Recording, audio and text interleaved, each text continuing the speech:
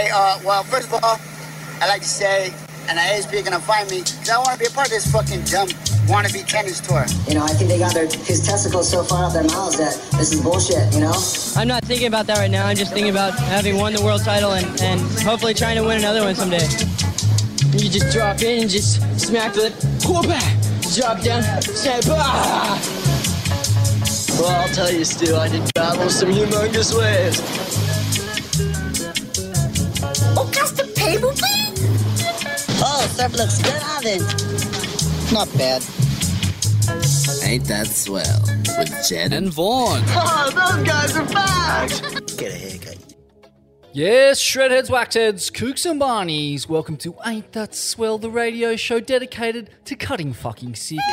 I'm your host, the two-time Gold Cone Piece Award-winning surf journalist, Scum Valley's finest himself, the punch-drunk pikey, the sultan of psilocybin, the maestro of micro-dosing, Smithy. And I'm joined here, as always, by my loyal co-host and friend, frontman of the Goons of Doom, former editor of Surfing World Magazine, Tracks Magazine, Waves Magazine, Vaughn Rinstcorn.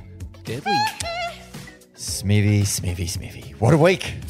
It's been quite the week. A week. Oh, thoroughly enjoyed it. A return to old-fashioned high-performance surfing on an overhead point break. Very mad. Oh, man, just so good to see an Aussie back on the victory dice. 2 Aussies. In fact. Oh, mate. Hey, Robbo. Hey. Get it in here. Robbo. Hey. Get back on protection, you mate. Hey. The Vortex Shaman restoring us to a bit of our former glory, just a touch. Swelly and She-Goat getting it done. Steph Gilmore back where she Who belongs. else? You called it, Vaughn. You called it. You said, quote unquote, I just can't see anyone winning the event at Barra apart from Steph. And true to form, the Femme Goat, in all her stylistic majesty, takes it out. Hey.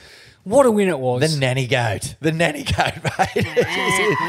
Oh, what a legend. Yeah, far out. I was just watching Steph surf over there. I don't think I enjoyed anyone surfing more than hers. It was just beautiful to watch, man. Those tiny little transitions, you know, it's all the stuff in between the surfing in a way, where the real surfing's going down, man. It's cosmic, that shit. There's something quite hypnotic about seeing a rangy, kind of taller surfer do it well, you know. I think of Flynn Novak, Steph, Flynn Novak. James Caddo, all very stylish surfers. True. It's just something about it. It's kind of like watching a cobra do its dance, just coiled up and releasing. Oh, it's just nice to watch, mate. Spitting in your eye.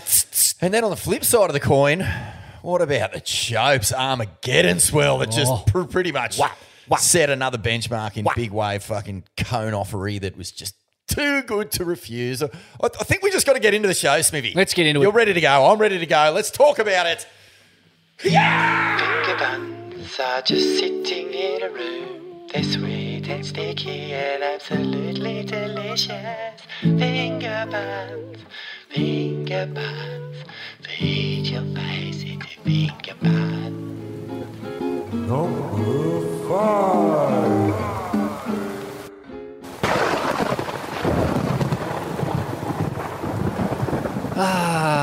You know what that is, Vaughn? That is the sound of another Brazilian storm about to land on our fucking heads. Sounds ominous. Batten down the hatches, my friend. It is looking miserable out there. I mean, a quick look at the synoptic chart and I see a serious fucking onion with the name Matthias Hurdy written on it, forming in the south, coming from competitive obscurity to make the semis at Barra. This looks like a good chance of forming of the current polar vortex being created by Gabriel Medina, reigning world champ and gold medalist Italo Ferreira, and the reformed baby formula addict Filipe Toledo.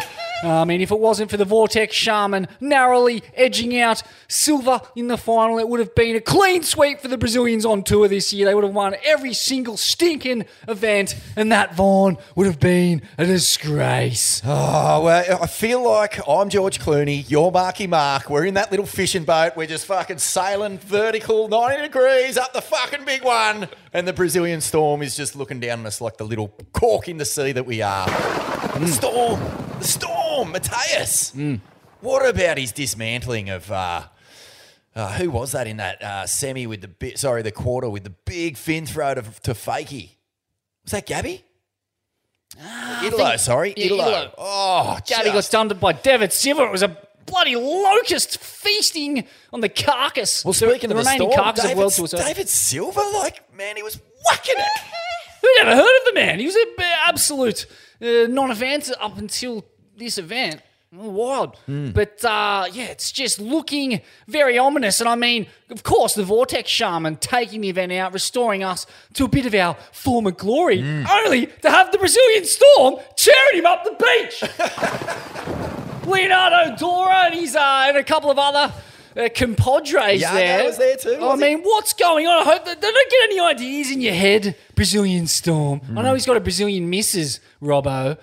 What's next? Chair it up the beach, Brazilian missus. He's one game of barely clothed fresh gold bats from changing allegiances from a Brazilian passport. Man, it's heavy, isn't it? I think that, and Robbo doesn't mind going down the conspiracy wormholes as well, mate. He's anti-5G. I'm pretty sure the jab wouldn't be on his immediate radar anytime soon. And I know that the uneven human chairlift up the beach is gaining momentum as a goat-spiracy. So maybe he was just like, he saw the domination of the Brazilians. He saw how even that their human chairlift was, and he went, nah, I'll just have a piece of that. I don't want to mess with any of these so-called goat-spiracies with their 11-degree angles. Put me off my game. That's how I feel about it, Smith. No, it's highly likely. I think it's all possible in this wild realm that we're existing at the moment. Incredible performance by the Throbbo, though. But I mean, just before we get to that, I want to call conspiracy on this, Vaughn. Ooh. I see there's whiffs of a conspiracy in regards with the way the Brazilian Storm were performing. Some of the top dogs appeared potentially to be throwing heat to keep their countrymen on tour. What? Is it possible? No. I mean, I'm watching Medina deliberately fluff an end-section air rev that he'd nail after a packet of pharmaceutical Namodu skull drag cocktail that works. The guy'd be eating a bar of Xanax, drinking a Namodu skull drag and still nailing one of those end-section air reverses. And yet there he is melting, with a regulation manoeuvre. I just don't know. And then what do we see from that? David Silva going through to the next round and sealing his spot onto a beating the cut. Conspiracy. I want a royal commission, Vaughn. There needs to be Kingy on the stand. There needs to be an investigation. We need to send the crew over. Who would helm an investigation into surf crime? Conspiracies of this nature. Who would we send over? Who'd get to the bottom of it? Who's our Columbo, man? Who's our Columbo? Oh, I mean, Kong, perhaps? Gary Elkinen? Mate, Gary Elkinen on the waterboard? Yeah, possibly. We know he loses his head. He's our bad cop then, and I think as the good cop, probably maybe someone with the kind of high intelligence, the bespectacled former WSL commissioner, Kieran Perro. Oh, I like it. Oh, sinister. Yeah. Just, head fuckery. And he's just got that 48 hours of torture for Medina. Yeah, he wouldn't lose a minute's sleep putting Medina, bamboo shoots up Medina's fingernails. Not a minute's sleep. Perro wouldn't blink, mate. He wouldn't fucking blink. Oh, so I don't know what's going on, Vaughn, but yeah. I mean, What about Jaddy? Did Jaddy get back on?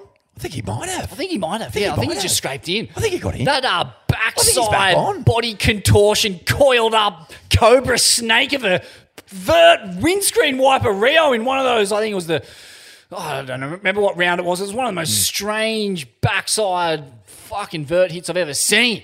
I mean, surfing's in a weird place at the moment, but I like it. Pretty amazing if Jaddy did get back on. One other thing that we've got to make mention of here, Smithy. We spent a lot of our time over the past 20 years heaping shit on Adriano de Souza, but hasn't he turned into just the working class hero in his later years? He was the butterfly wings in the butterfly effect that created the Brazilian Storm. He flapped his tiny little Manjero wings and fucking 10 years later, there's the Brazilian Storm wiping out surf and just carving a path through it like nobody even existed. And it was some magic scenes over there in Mexico when he was surfing his last heat. Every single Brazilian on the beach, cheering every turn. Man, oh man, it was well-deserved. And I doff the cap, Smithy. I doff the cap to Susie. Up to Susie. Well done, mate. World champion, pipeline master.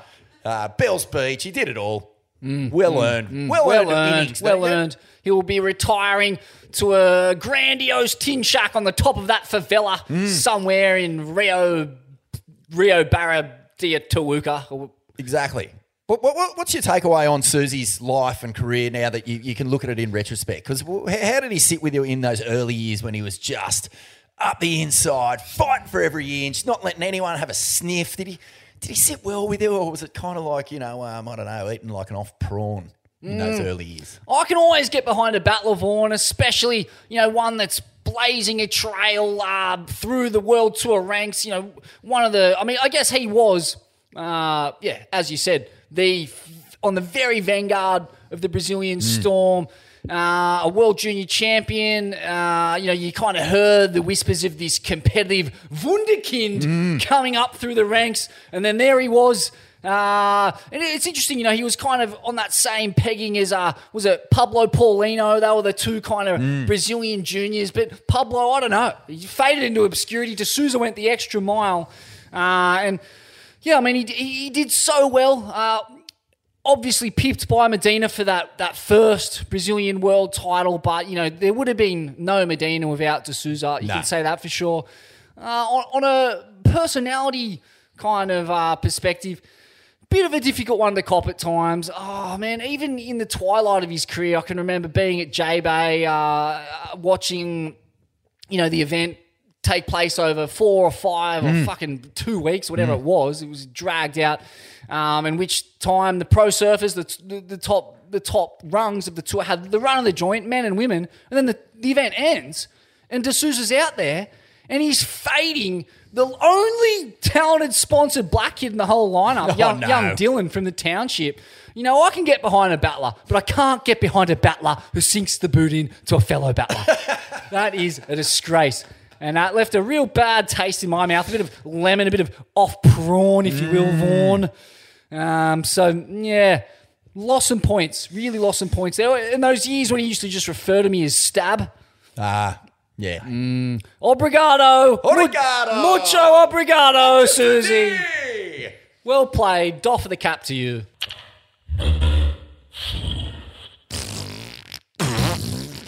Ooh. You know what that is, Vaughan?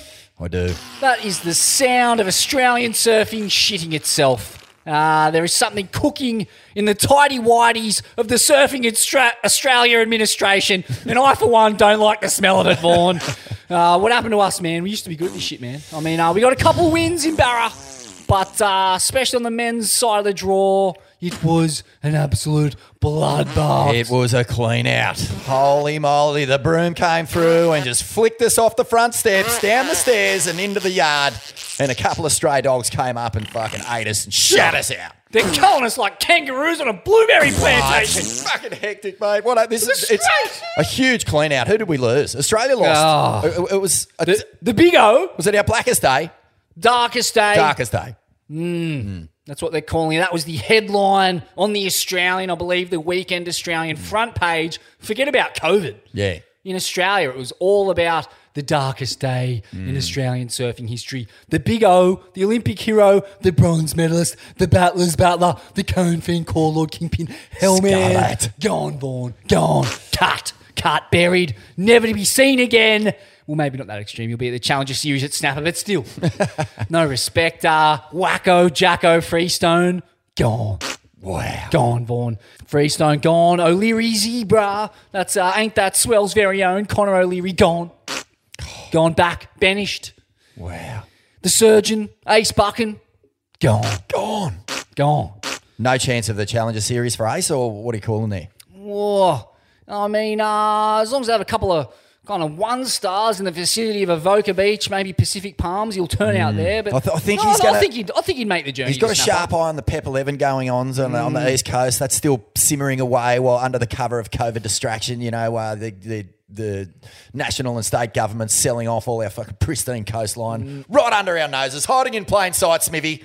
I reckon Ace might turn his attention to that sort of thing. Good. We need him. Running for Parliament, political office, Why not? perhaps. Ace bucking for PM. It's got a statesman. good ring to it. Oh, I love it. The surgeon, the psycho killer. Get him up there with the scalpel, just fucking lord. gutting that Hey. fat Hey. neck of Hey. Gina Reinhardt, eh? Just stick it Hey, there, man. get the poison out. Get back on protecting your mat. But doesn't stop there, Vaughan. No. They even got rid of the Gosford Grug, Vaughan.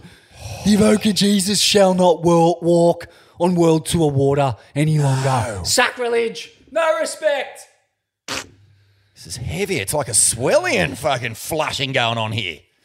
All our spirit animals. Yep. Gone. Erased. No respect for the swelling army, for the spirit animals, for the core lords, for the blue collar, kingpin, cone fiend, helmet degenerates. Nothing. Why? Why, Vaughan? Is it This is in addition to Julian Wilson gone. Mick Wright, the mullet-headed Mikey Wright man gone. gone? How many did we lose in this last Mexican event? Oh. Thought we're all heading over there to bring it home, and we've actually just, like you said, let go of the fucking balloon knot and just let a good old trail of, incontinence just dribble down the back of our legs. Incontinence spread all across this vast surfing continent, Vaughan. You It's make a real good shame. point, Smithy, at the start. I mean, what's going on? Because the two guys who have, our two best performers this year are two guys who didn't really come through the system in terms of the HPC, Surfing Australia. I mean, Morgs is a big product of Board Riders Clubs and the Junior Series, but was never really earmarked or sucked into that sort of elite level training and that sort of thing. And then Robbo, I mean... Well, he's an esoteric shaman. Yeah, he basically grew up Cannot package someone into some kind of bureaucratic surfing Yeah, no, he administration. grew up in a...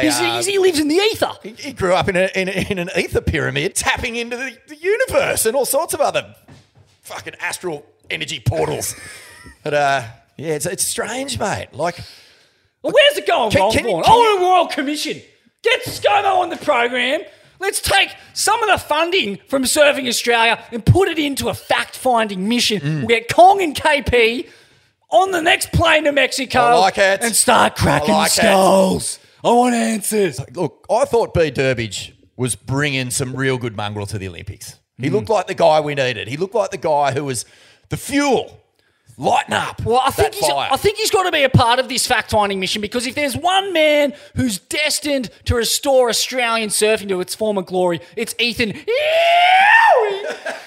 I mean, he to me seemed unbeatable in the Barrett event. You know, I think in one of his first heats, he had one of the highest heat totals of the entire contest, putting up 17s or something, a 9 and an 8. He's Fanning, he's Parkinson, he's Curran, rolled into one just maestro of rail shamanism.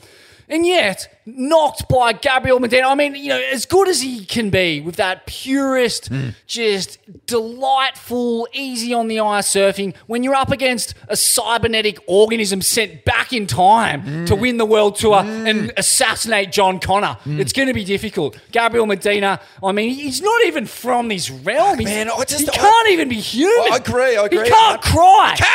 You can't see it. But I never thought that Gabby looked on in that event. Thought even his heats where he was blasting, it just looked like he didn't surf anything like with the sort of intent of David Silver. David Silver was surfing with 100%. I'll have to disagree. I didn't see it. I thought Gabby looked The a Ewing bit heat off. was rough. We saw Ewing open up and we're like, oh, here we go. Finally, this cyborg's going to rust away in this subtropical Mexican climate. Melted. His skin's going to melt back from this searing railgun. We're going to see him for the cybernetic organism that he is. How wrong I was. Next minute, he is just dutsing it like there is no duts tomorrow, Vaughan. It was vicious. That was a good vicious. Heat, robotic, laser guided. I don't know, man. And there was a clear gap. Wasn't speaking to me in that event. There was an undeniable gap between the fluency and the perfect, just unimaginable technique of Ewing and just this savagery, this cybernetic savagery is all I can call it, Vaughan. Well, he did the job on ETH, but I don't know, man. I thought the other heats were unconvincing. I thought the rodeo was just gross. It was a Gorkin flip. Feeling it. A Gorkin flip. Yeah, I mean, Gorkin. Well, sorry, Gorkin. But respect to the Cormican. I liked it, but I didn't love it. That's what I'm saying. I mean, for mine, I loved it. I thought it wasn't a huge manoeuvre, but he fucking rung off another 6 cybernetic savage turns afterwards. It was part of a repertoire. He's just a point break clinic. I'll just chuck a lazy little Gorkin in there. Yeah. Good. I agree. I think the reason why Robbo got the nod over David was because of that exactly, like bringing some variety and throwing a few different question marks at the judges instead of just relying on the one turn and just I mean, agreed. You can't just keep on. No, you can't just keep flogging a dead horse like that. I thought that Gabe just didn't put a big old stamp on this one. And I don't know if it matters in the long run, but without Chopes now, maybe it doesn't. It's just all eyes zooming in on Trestles. But yeah, man, I saw something there that it just worried me a bit. Conspiracy, I'm calling Vaughn. I mean, I mentioned it. Conspiracy. There was an end section, full rotation, not a full rotation air rev, but on a fairly regulation 2-foot inside closeout, botched it. I'm calling conspiracy. Medina, but Australia down the tubes. I mean, women's surfing in Australia has never been stronger. We love it. We've got the Fem Goat. Steph Gilmore now locked in for a shot at 8th world title. That's official. Give her a sniff, mate. Just give her a little fucking sniff. She gets a whiff of that title. Just look out. Fem Goat could turn into a fucking raging little Rambo. Running from the back gate, straight through everyone's legs. Straight underneath Sally, Carissa, Tatty, just knocking them left, right and centre and just Terry Richardson elbows, Martin Potter board jabs. Bit of Terry Barlam, just knocking them left, right and centre. Yeah, mate, I think that's good to see. And Sally Fitz, do we dare dream? Do we dare dream? I don't know, Vaughn. No, do we dare? That's what I'm asking you. I'm not actually just saying that as like one of those cheap throwaway sporting cliches. I'm desperately asking everyone. Well, look, do we dare dream? Because if we do dare, we open the door to a world of pain, Smith. That's right. Put it this way. I've got Sally Fitzgibbon's head stuck to my dream catcher. There's 7 of them dangling around the room. I'm sucking in all the cosmic juju I possibly can, but I'm letting those dreams come into my subconscious form because I don't want to tempt fate by consciously going there. It would be disrespectful to our Sal. I've filled my goldfish bar with irukandji and I am just I've loaded it up. I've chucked a toaster in. I'm just trying to get those things as charged as possible for the big sting in these finals. She's still feeling the sting. Sting is a winner. Did you see that? She's stinging away over there in Mexico. I noticed she now follows the Swellians on Instagram. I don't know what that means. But it means something. It's not nothing. Oh, mate, we're looking good. We're looking good in the women's showdown at Trestles. I think Steph Gilmore. I mean, look. On a day, like, they're going to get quality waves at Trestles. We've rinsed it a little bit, but, from what I understand, it only takes a day to run, and they've got a 10-day waiting period or something like that. So we're going to get something in that 4 to 6 foot dreamy A-frame scenario. And Steph Gilmore on some long-period Californian energy, just horseshoeing around the Trestles cobbles. Ha! Give me a break! Tell your story, walking women! She is going to reign supreme. But, I think for just the heart says Sal, our Sal. I'll tell you why the heart says Sal, and we don't see it very often, but it has happened in surfing. I think back to Ocky's world title is probably the most monumental one, closely followed by Parko's world title. But I'm talking about the Mighty Ducks moment. The sporting moments that they end up making. They end up making Disney movies out of. And we haven't had one in surfing for a while, man. And I just think there's no greater Disney movie than Sally Fitzgibbons. Oh, dude, please cue the maudlin, uplifting Disney music right now. I'm feeling it, Vaughn. There goes our Sal. Except for one thing, Smithy. If there's a more compelling underdog Disney movie moment than Sally Fitzgibbons, it's Morgan winning the men's. So don't tell me she's ever going to come second to the Disney movie. No, Sal, no. Just quickly, too, massive shout out to Malia Manuel making the final. This was one of the great performances I've seen in a surfing contest. She had her entire World Tour future on the line. She needed to win the event to keep her spot on tour. Her semi-final, I think, with Sal Fitz was fucked up. They were just going blow for blow, wave for wave, from start to finish. The lead must have changed a dozen times. Malia pipped her, just surfing under that much pressure and just not wilting at all, pushing the Femgoat right to the limit. And didn't get the nod from the judges, and hard to argue with that, but really sad to see. It was such an incredible performance. I was riding it the whole way. It's just it gets back to that surf god, that same one that Gabby and Idolo and Felipe in particular, burning the incense, they get the down on there. offerings, They come in from another victory. They thank that surf god and. The very same surf god, Smithy, is the guy who crushes people like Malia and Sally. I mean, Sally's had big wins, big moments. Malia's been on tour for a decade and still hasn't cracked that win, and she's gone so close, and she surfs good enough to get it. So I don't know what surf god is thinking. Pull your fucking head in, cunt.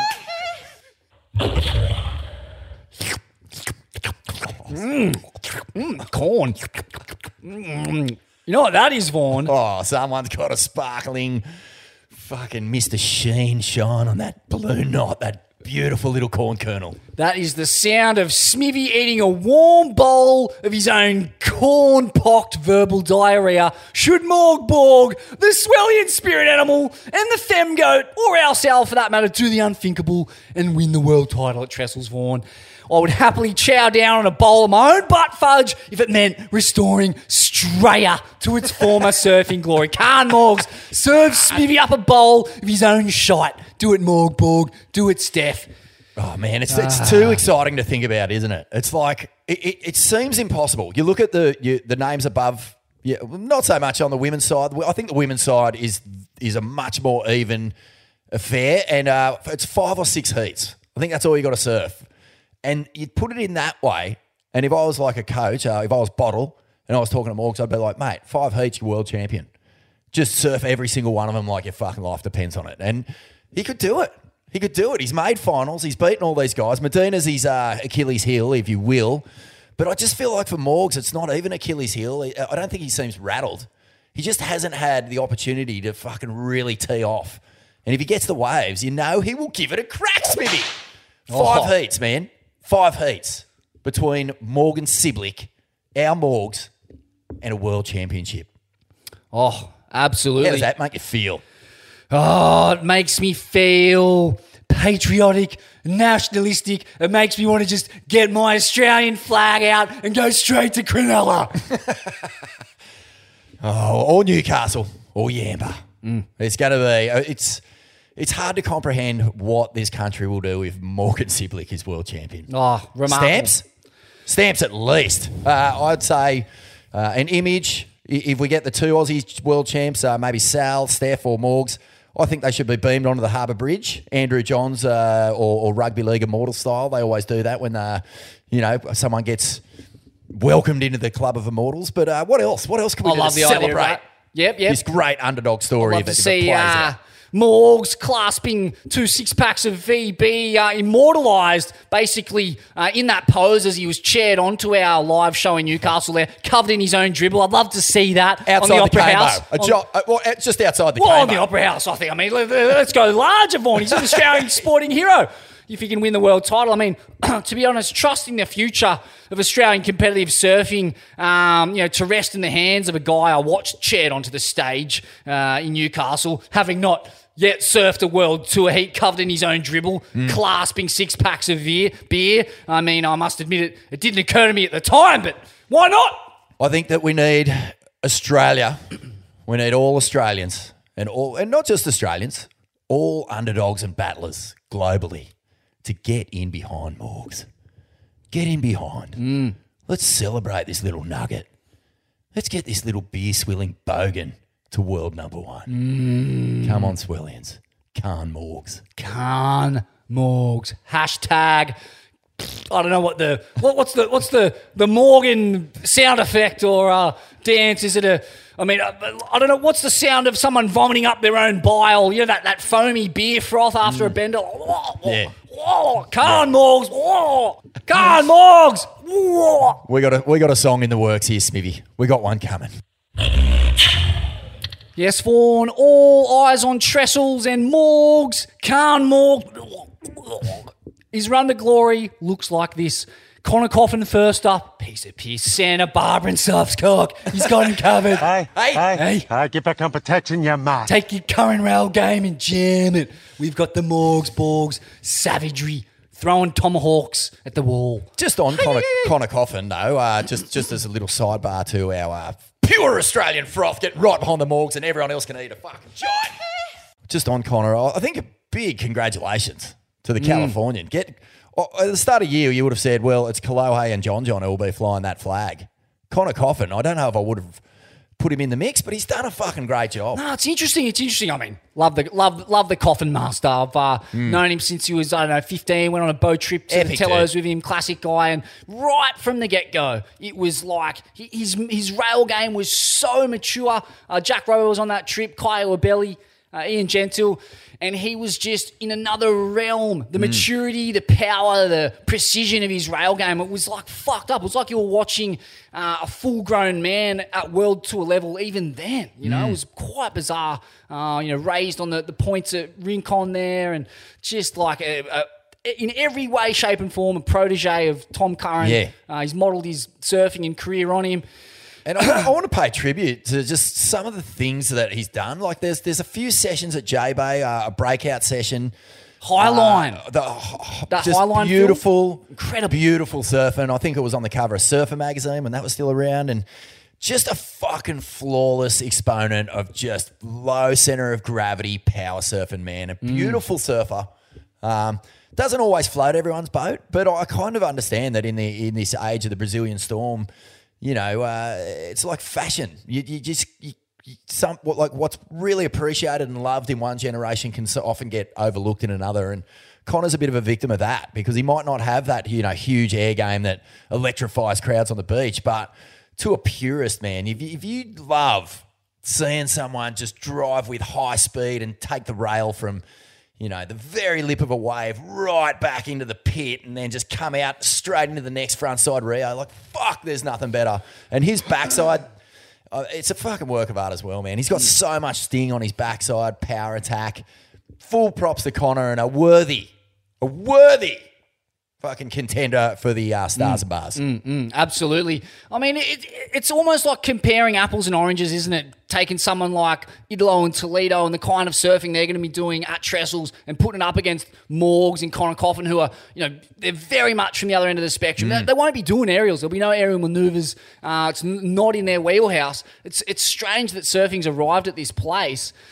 I don't know. How do we kind of even out the ledger here so we get a good read on a way to kind of measure, traditional classic lines and power surfing against the new school trickery? I mean, perhaps is it something like fitting Strider out with a vest made of beakers or something to catch the spray and get him doing something productive in the lineup? I don't know. How do we measure raw power versus high performance trickery, Vaughan? Is there some metric we can use to gauge the power? It's quite hard to gauge. It's generally kind of gone off the amount of spray displaced, I guess. Yeah, no, you're absolutely right. We need some kind of metric. I don't know if it's a bucket or a beaker. Man, you know what? This is the great thing about surf. It's the great thing and the most frustrating thing is that it's all about feel, isn't it? It sounds ridiculous when you say it like that, but you can feel who's doing the better surfing, especially if you're on the beach. So you mean some kind of, maybe the judges could break with tradition and perform some kind of Tibetan seeing eye meditation as they're watching the surfing. So they quieten down the head noise. Bang on. And they're just going from the heart chakra and feeling it. Yeah, and they all just hold their crystals And if they like the ride, they hold the crystal to the air and a little glow comes off it and everyone says, yes, okay, yep, that one got some glow out of the judges' crystals. I'm glad we got to the bottom of that. I think it's as scientific as you can really get. I mean, it's no less ridiculous than putting numbers on a fucking page, judging someone's ride from start to finish. Hey. Please. So, I mean, this is just to continue Morgs' run. Connor Coffin, he's gone. Dusted. Then Toledo, then Italo, then Medina. Easy. Easy. I mean, and Medina, the final boss. I mean, I'm kind of picturing him in some kind of medieval Moroccan lounge at Trestles wearing linen pants, limbering up with his legs behind his head while a bunch of beautiful women feed him peeled grapes as the rest of the top 5 scum earn the right to match up against him in the final. Kind of Bruce Lee in a Game of Death kind of vibe. Blood sport, Rocky. I mean, by Jingo, they've done it at the Wazzle. Street Fighter meets pro surfing. I was just about to say, mate. Did you ever play Double Dragon when you were a kid? Of course. Well, the secret move was the look away elbow back over your shoulder. You could kill anyone, and when you got to the big boss at the end of the game, didn't matter how many fucking fly kicks he did, or twirly whirlies, or slide kicks. You just turned your back on him, and whenever he approached, you just went fucking crack, and just elbowed him over your shoulder, and mate, you could win every time. It was the move. And if I think about Morgs, if he just goes to that rail game and just punches it in the pocket, mate, it's as good as. You can see it's as good as done. By the time he gets to the final boss Medina, you can just see him, his contest jersey will be ripped, he'll be covered in blood and sweat, he'll have a black eye a la Rocky. Yeah. And they'll getting off the canvas. Toledo will knock down, that's knock right. down, still getting up, taking the punishment. There'll be chunks, like mouth chunks, missing from his rail where Toledo's, lost it in a frenzy of rage and just started biting chunks of epoxy gone. Yeah. So, I mean, just this weathered Rambo-type figure, this Aussie battler in his green and gold, just skull-crushing cans on the way through shotgunning. Yeah, and bottles aged. He's shrunk down into a tiny little ancient old withered little man, and he's there going, You gotta get speed. Demon speed. Speed's what we need. We need greasy, fast speed. And Medina, meanwhile, just in with castor oil. He's just a perfectly devious, deceitful, Drago. manipulative, just pure brown, oiled up specimen. Takes his linen pants off, puts the Rip Curl wetsuit on, unsheaths Excalibur, and just goes to battle with the battler. Oh, jeez, it's... I'm salivating. You're making it sound exciting. Definitely, I'm ready. Go Morgs, Chopes goes Mondo. Oh, wait a minute. Of death. Tangent. We're just leaving the WSL there. See you later.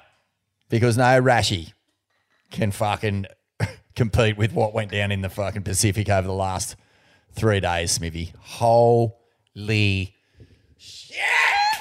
I was watching it play out sort of on little tidbits that were dropping all over social media, Smithy, and nothing didn't make me want to spew in my own mouth. Nothing. It just looked so terrifying, so huge, so thick. Is it the biggest Chopes ever surfed? Like, have we got the official sort of tick from Raymana or Matahai or, I don't know, any of the other, Cowley Vost? Yeah, I'm pretty sure I can tell you. I think they sent Nicholas Porcella out there with a tape measure just to try and gauge it. Because he's not going to make one. No. So they thought, at least we'll let you have a bomb, but you got to measure it. So he got his Mitre 10 tape out, and can confirm biggest Chopes ever. I mean, Coley Vast literally rode a tsunami. Yeah. The wave washed up on the beach and washed away a bunch of beach sharks after he rode that thing. And just the craziest footage you'll ever see. I mean, nearly got burned by another ski on the wave. Incredible scenes. Packed it, got lit up on the end section, head first over the falls in a 100-foot slab of death. All that protected his promising young life from mortal peril. A few millimeters of, you guessed it, precious.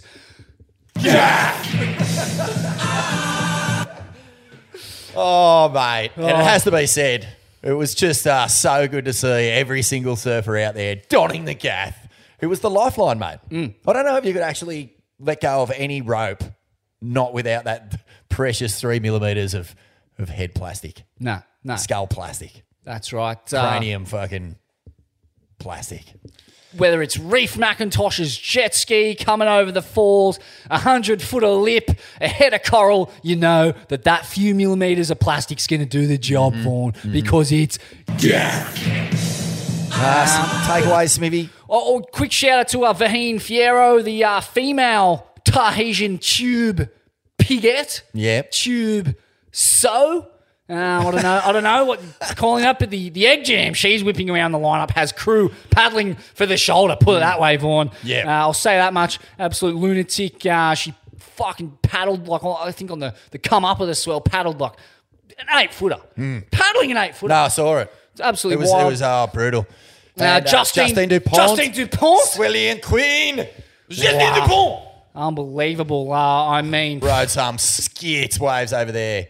Cone monster extraordinaire. Wow, the caviar, the egg jam, you could smell it from Puppy 80. Whiffy, I think I'm getting whiffs of it here. She is a mad woman. But then, I think, Carly Vast, Matahai again. Matahai, troll He's just a fucking freak, mate. The MVP of the swell, they're He's calling. just so gnarly. So gnarly. Heir to the Drolle Nathan Florence legacy. over there, packing it. Just doing proud for the Florence and the Machine brand and his OnlyFans thing that we talk about later in the episode. But wow, mate, there was some heroic shit going down over there. Heroic. Absolutely amazing. And Psycho. I guess just back to the women quickly. Yeah, the age of the female slab fiend, we've been predicting it for quite some time here on the program, and it is well and truly upon us, Vaughn. Bronnie McCauley, Talia Redguard, Vaheen Fierro, Justine Dupont.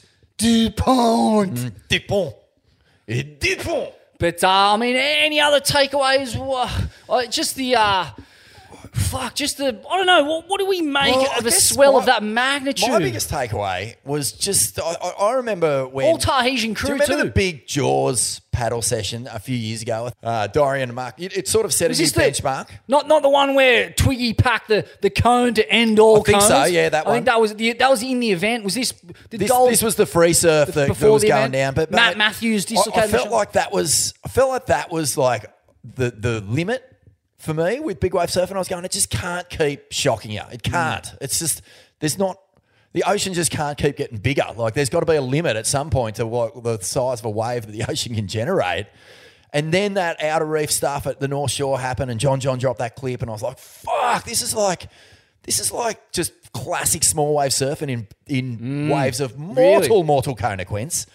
And now I'm just looking at this, and every single image, every single wave ridden blew my fucking head off. Like, blew my head off. I was going, how can this still be going on? That there's still bigger waves to be surfed and surfed better. It's a fucking mind melter, mate. Like, I've got brain dribbling out my nose. Seriously, that one that Coley towed, obviously the biggest. It'd have to be fucking. Has to be. It's that and Nathan Fletcher, I guess, is the most fucked up slabs of death ever whipped out there. But also the one he paddled. He paddled a couple on the come up of the swell that same day. Vaheen got her one, and they were just fucking like. I just can't fathom the moxie. The fig jam required to put yourself under a ledge of that thickness, what that looks like when it's coming towards you, how you get to a place in life where you're comfortable in those kinds of conditions. I mean, I've said similar things about watching the lads do it at Toomey's up there in the Northwest Australian desert, but it defies logic for an average surfer. It's another realm of bravado and courage and... you got to put yourself there to really appreciate it. Like you see that stuff, and we're getting bombarded with it because every time there's a big swell, it's everywhere. But to actually put yourself there and the power, and like you said, man, that wave like wiping fucking beach shacks away, like sweeping up through the town and just inundating people's fucking bedrooms and lounge rooms and stuff. Like, this is proper psychotic shit. And they're fucking stepping up to surf it. Men, women, children, fucking ancient old crew and Ray Marner. fossils in fucking wheelchairs. Who's out there next? How old's Ray Marner? He must be 170. He fucking looks 32. Man, he came straight from the goat pool and just towed straight into one. Like, what a fucking legend, man. One of my observations from going to Tahiti at Chopes the one time I went there, 2010, it was a pretty pitiful contest. AI won it in 4-foot waves, but there was one proper wave that came through the entire event, like one kind of 6-footer, say. I'm going to just call it 6 foot. It was in Dane Reynolds' heat, and it broke on a whole different part of the ledge, and it just had this effect of, you got to see the plug hole effect, the famous Chopes plug hole being pulled, and it's unlike any wave on Earth. Nah. There's no way, like there's maybe one I know on the South Coast that's a bit reminiscent, but not at this scale. No. And just to get a taste of it, I'm glad I got to see that one little glimpse of it. And to think like what Coley's paddling is like at least 4 to 5 times the volume of water in that, 4 to 5 times the level of fear, 4 to 5 times the level, the conserve, the fig jam, whatever you want to call it. Yeah. Remarkable. Yeah, man. An amazing day of surfing, and every single human who was out there fucking giving it a crack is just a weapon. Just quickly too, one of the real downers of this COVID period, we're not seeing any action out of Fiji. Cloud break. I mean, it's been some monstro south swells that have hit, the south coast of Sydney, all the way up here, and you know that they're travelling. They track up the chute. 19, 20 seconds by the time they get up to cloud break. There would have been some fucking, 2012-esque 20-foot fucking cones out there. So it's a real shame. Is there not some way we can, rent out a cave for the Core Lords over there? Just clear out the sea snakes, get him in there. Cole Christensen, I don't know what Cole's up to on his avocado farm, dosing no doubt, but beat the drum, Vaughan. Yeah. Beat the Core Lord drum. Shine that image in the sky. Let's get them all back in Fiji, putting on a spread for the boys. Man, yeah, I agree. And maybe it's just the Lokes dominating, like Chopes on that last swell. I mean, there wasn't a whole lot of overseas sort of, meddling in the lineup. There was a lot of locals just packing it. It hasn't had the development in surfing ability that Tahiti has for some reason. No, Fiji. it's coming. Why that is? It's coming, mate. But I mean, look. Although we cannot experience a monstro cloud break swell, we can experience Dave Wassel commentating it. Here it is. Look at Medina. Getting funky, cold, just blowing tail. Shut the front door. Are you kidding me? You know what? I swear to you, he looked like a spider monkey jacked up a Mountain Dew. But he regains composure and just starts teeing off. I mean, this guy thinks he's Vijay Singh here at Tavarua. You know what? He's got the groove and he's feeling it. Holy steak and potatoes, Batman.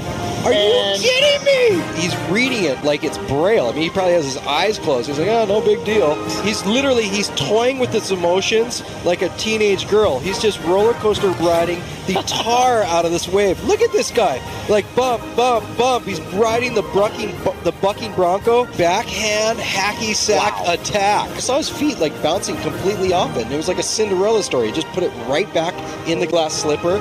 And it looks like a gem. That is Gem and the holograms. Just look at him just sitting in there forever. Yeah. What's he doing? Writing an autobiography in there? Perfect positioning, park it, Parkinson. Get those shorts back on. The guys on the jet ski are like, hey, we're a little hot over here. Can you spray us down with some water? He's like, sure, no problem. He's a tube whisperer. Come on. He's the Cesar Millan of barrel riding. Are you joking? I started clapping so loud. People on the other side of the island were like, really, Wassel? We're trying to take a nap. How about knocking that off? Oh my gosh! Are you kidding me? Are you joking? Holy moly! Oh my God, people! Look at this guy. You are straight up the hero of the world right now. Are you kidding me? Right there, you had to think that you were just toast. Absolutely burnt toast, covered in Vegemite. And you stick it, and you come out victorious. Whoa! I'm going over to Bury 9 tonight. There's a big party. Wow. Wow, guys. Part 2. Ain't That Swell Talkback Radio. Yes, shredheads, waxheads, kooks and barneys, welcome to Ain't That Swell Talkback with the Swellian Army. I'm your host, the two-time Gold Cone Peace Award-winning surf journalist, Scum Valley's finest himself, the punch-drunk pikey, the Sultan of psilocybin, the maestro of micro dosing, Simivi. And I'm joined here as always by my loyal friend and co-host, frontman of the Goons of Doom, former editor of Surfing World magazine, Tracks magazine, Waves magazine, Vaughn Rinstcorn, Deadly. G'day, Smithy. How are you, mate? Oh, been better. I'm a little ticked off. A couple of, just a good old-fashioned tick in the pants. Can't believe it. Might call me a ticking time bomb. I've got tick on the brain. Any other tick puns you got to throw at me? It's a fucking tickorama down here in the Baggetville swamp. I know, mate. Yeah, I've heard. They've heard you've got the. You haven't got Lyme's disease, have you? No, I don't know. But it's raining ticks down in here. It's raining ticks. Hallelujah, it's raining ticks. Oh, dear, mate. You all right? Yeah, Can you Wim Hof your way through a tick infestation? I've been thinking about it because he does talk about, it being able to ward off endotoxins introduced to the body. I believe that was one of the tests they ran on him and his posse, his breath posse up there at Rutbout University. I think it was all about getting injected with E. coli or salmonella or some shit, and they just fucking fully in and fully outed it away.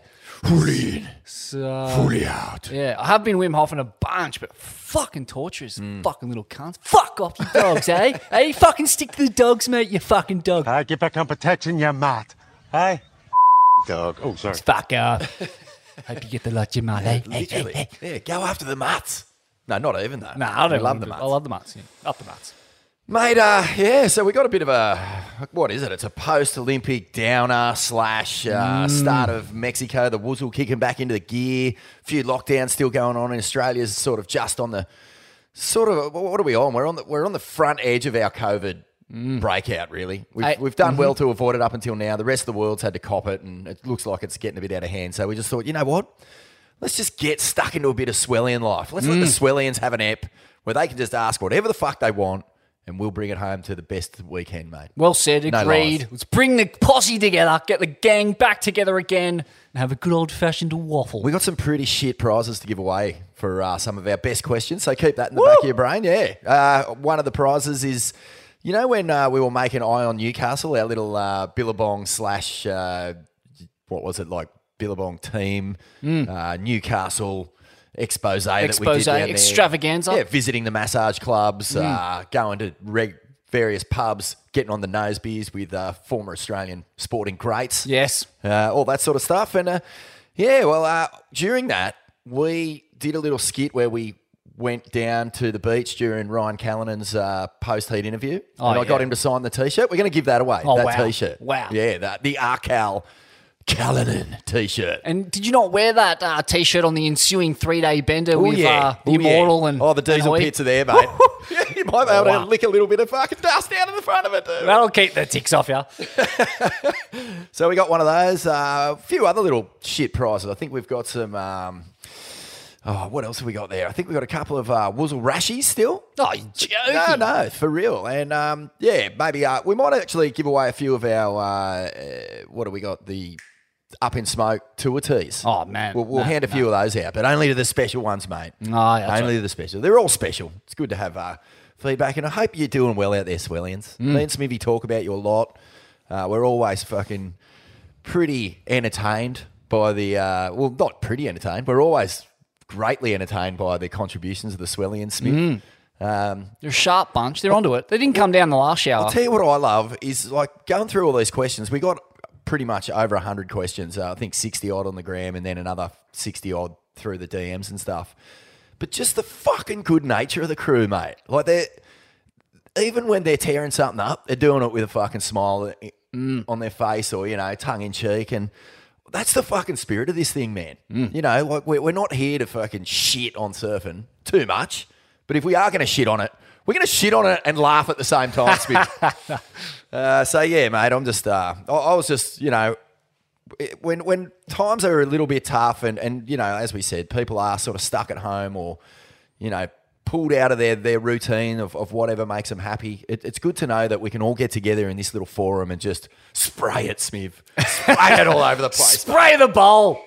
Like Caroline Marks circa 2019 at Corummus. Backside blasts in the bowl deluxe. Forgot about that story. Let's spray. Pretty pissed weak if you ask me. Threading the Vortex wants to know, why is dropping in considered okay now and often applauded on social media? Is this news to you?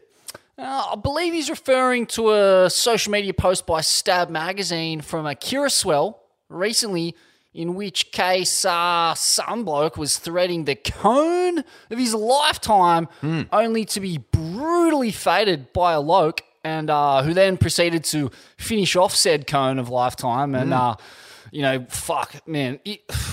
Wow. They're good at doing that up there, aren't they? Oh, jeez. I mean, I got to say... Hey, you take the first half of this, I'll take the second half of this cone. Okay. Yeah, exactly. Yeah, fuck. Yeah, we can share. I mean, that's just in the kind of culture of sharing cones. I mean, you're allowed to finish one off for someone, but you're not allowed to, like, just rip the billy away mid-cone and fucking start lunging. No, fuck. Right, that would be an interesting thing to see. I'd love to see your face if you're just lunging one. You're just in the moment, just fully going for it, and then all of a sudden, just as you're about to fucking let go of the shotty, someone rips it out of your hands and gets that last big fucking whoop. Your brain would explode. Yeah, exactly. And I mean, it's a metaphor, but I think it applies to surfing. And I believe the Stab kind of article or the post, they spoke to the bloke, they interviewed him about it, and he just kind of made mention of the fact that, you know, it's his joint and he'll kind of do as he pleases, and it didn't feel good burning the guy, but, you know, the barrel felt pretty good.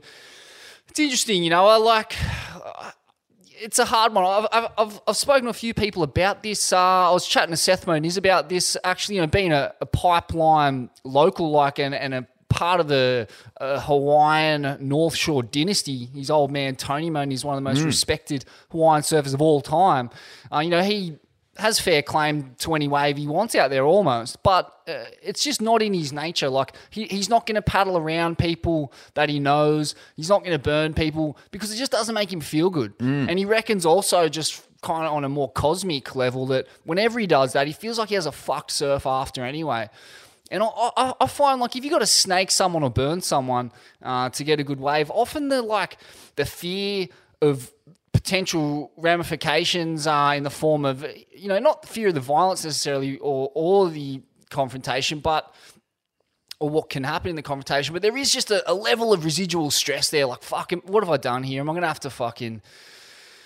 have to like go in here with this dude and have a big old drama? Like, it just kind of ruins the experience. You don't get the pure joy of the vish. Yeah, totally, mate. That's such a good point. I think that the karmic balance finds a way, and it always does. And, you know, like, in Australia, the most famous example of surf rage was a localism issue between locals. You know, the Nat Young sort of beating on the point there at Angourie was a real sort of, you know, what was it? It was a bit of a chest beating, like, you know, who's more local kind of thing, and who was dominating the lineup and paddling up the inside, and it all just erupted after years and years of did it not erupt sort of over alpha mailing the lineups there. But was it not too with I believe there was two grievances there. Nat Young thought this, you know, you're not meant to ride longboards at Angourie Point, I think, like at a certain size. He was criticising the guy, and then apparently he also slapped his son, right? Yeah, well, I mean, it's a local explosion.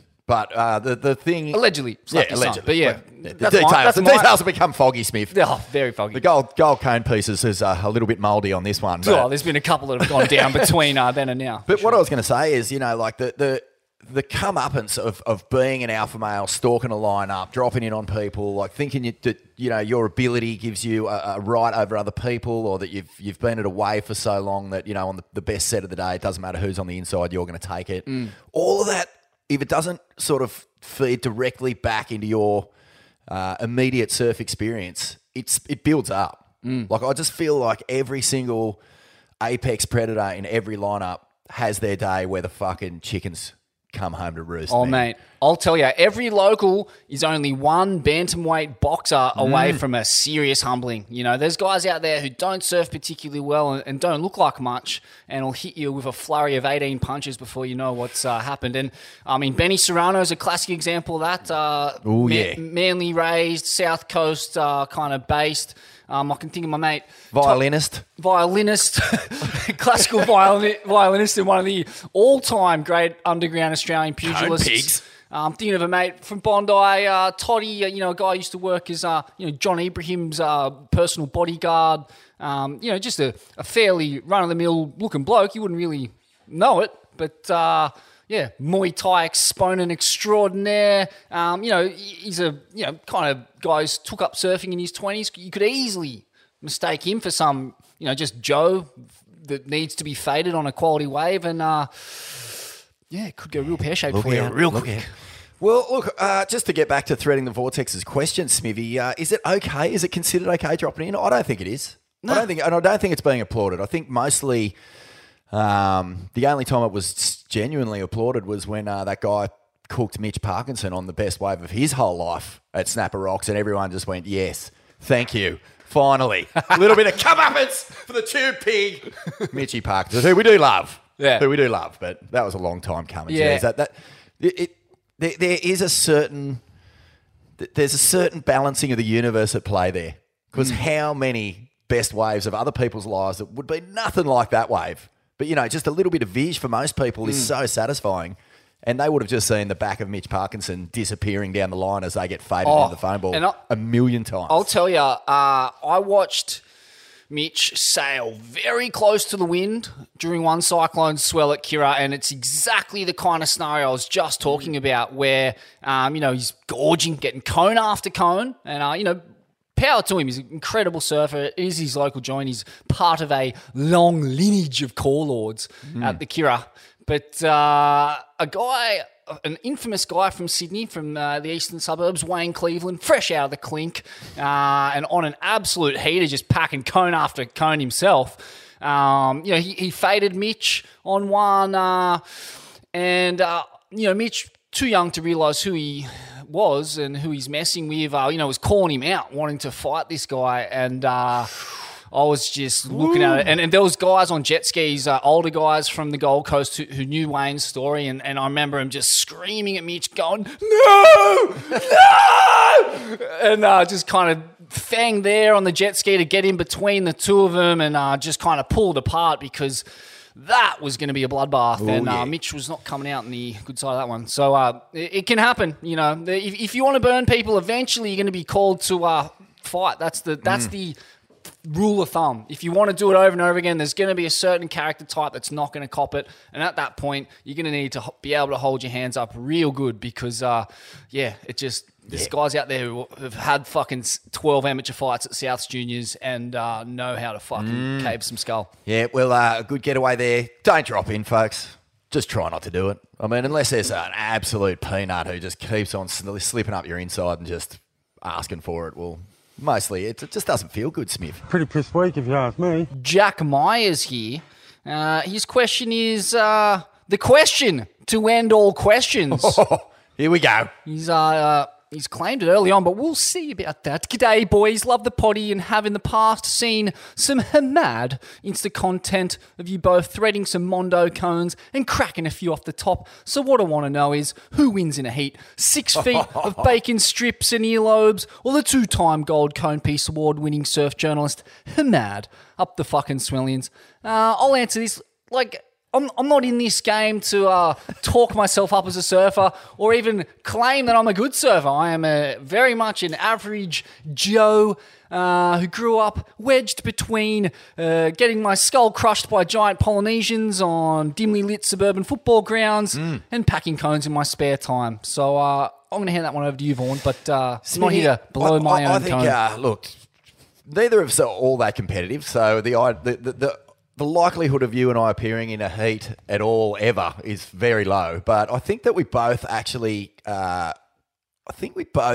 have different tastes in what we really love about surfing. Like you love getting in the car, heading off into the desert, embedding yourself with the core lords, getting the dirt into your fingertips and into the pores of your skin and just packing Mondo far away, far-flung reefs with the fucking, you know, the ultimate fucking underground hell chasers. Well, that's all you had. That's all you had in the eastern suburbs and South Sydney growing up. You had shitty, piss-weak beach breaks, or you had filthy Orbula slabs, and there was nothing in between. And you know, you look at guys like Richie Vikulik. You know, he's a classic example of a guy who, you know, you put him in a beach break, he's a so-so surfer. You put him in a slabbing, barnacle encrusted orb of mortal consequence, and he's a maestro. And I'm not anywhere near that, but that was the kind of trajectory. That was the archetypal surfer he aspired to be. That's right. And you're also, you know, like we've tried to tee up having a surf together, and I'll drive down to a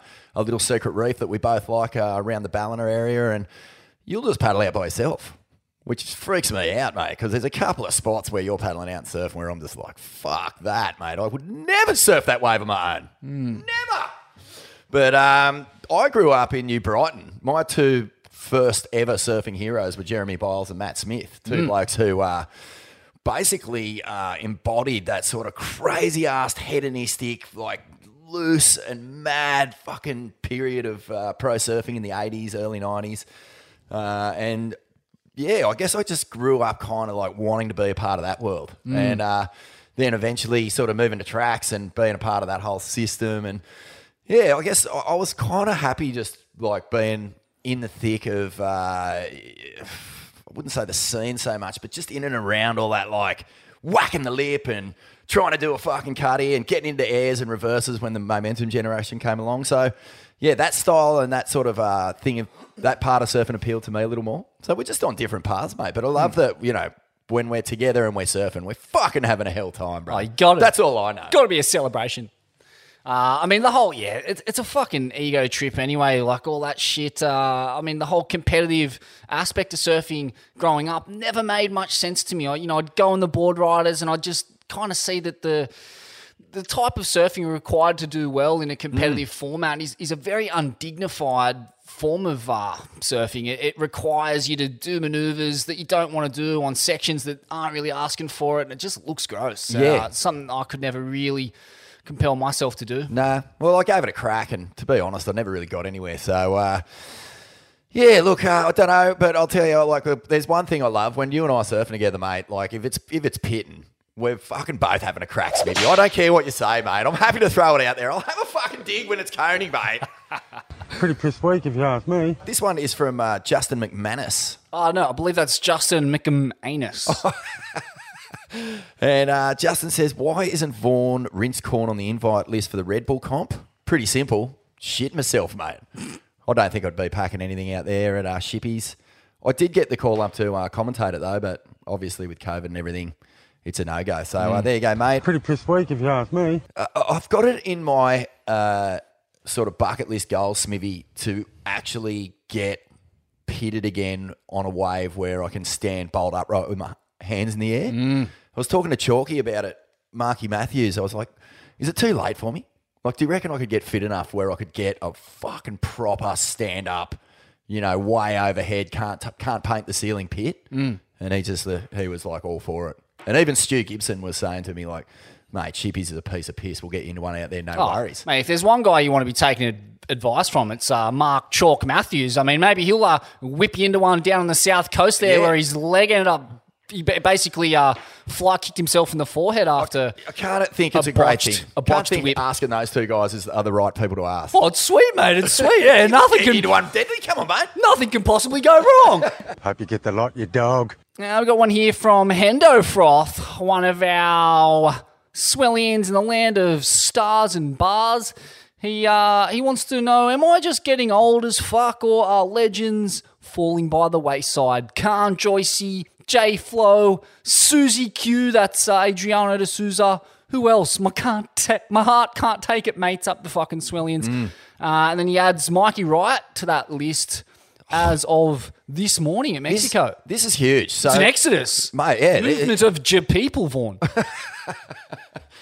The quality of surfers leaving the tour right now, and unlike the sort of the changing of the generation, Smith, where we had Parko, Mick, even Kai Otten, it felt like a celebration at the end of their careers. This doesn't feel like that. This doesn't feel like these guys are leaving. Maybe J-Flow a little bit, but Joyce's didn't feel like it was coming from a place of like, I've had a great time. Like I'm at the end of I've achieved everything I want to achieve, and I'm sailing off into the sunset to chase something else. It feels a little more darker than that, don't you feel? Yeah, because Mikey Wright just tapping out.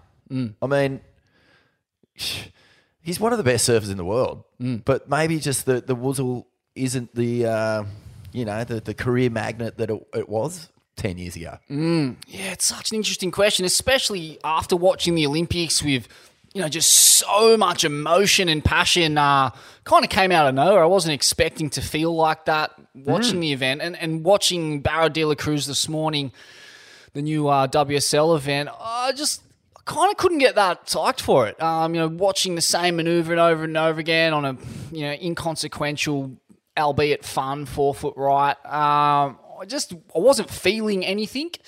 Add to that, just from a spectator point of view, I mean, these guys are obviously watching the Olympics. They're watching World Tour events. From a spectator point of view, like the World Tour guys themselves I'm talking about, from a spectator point of view, it didn't give me a lot of energy. And then on top of that, you add to that just how much rigmarole there is currently for the World Tour athletes, like the amount of quarantining they're expected to do in order to chase the World Tour right now.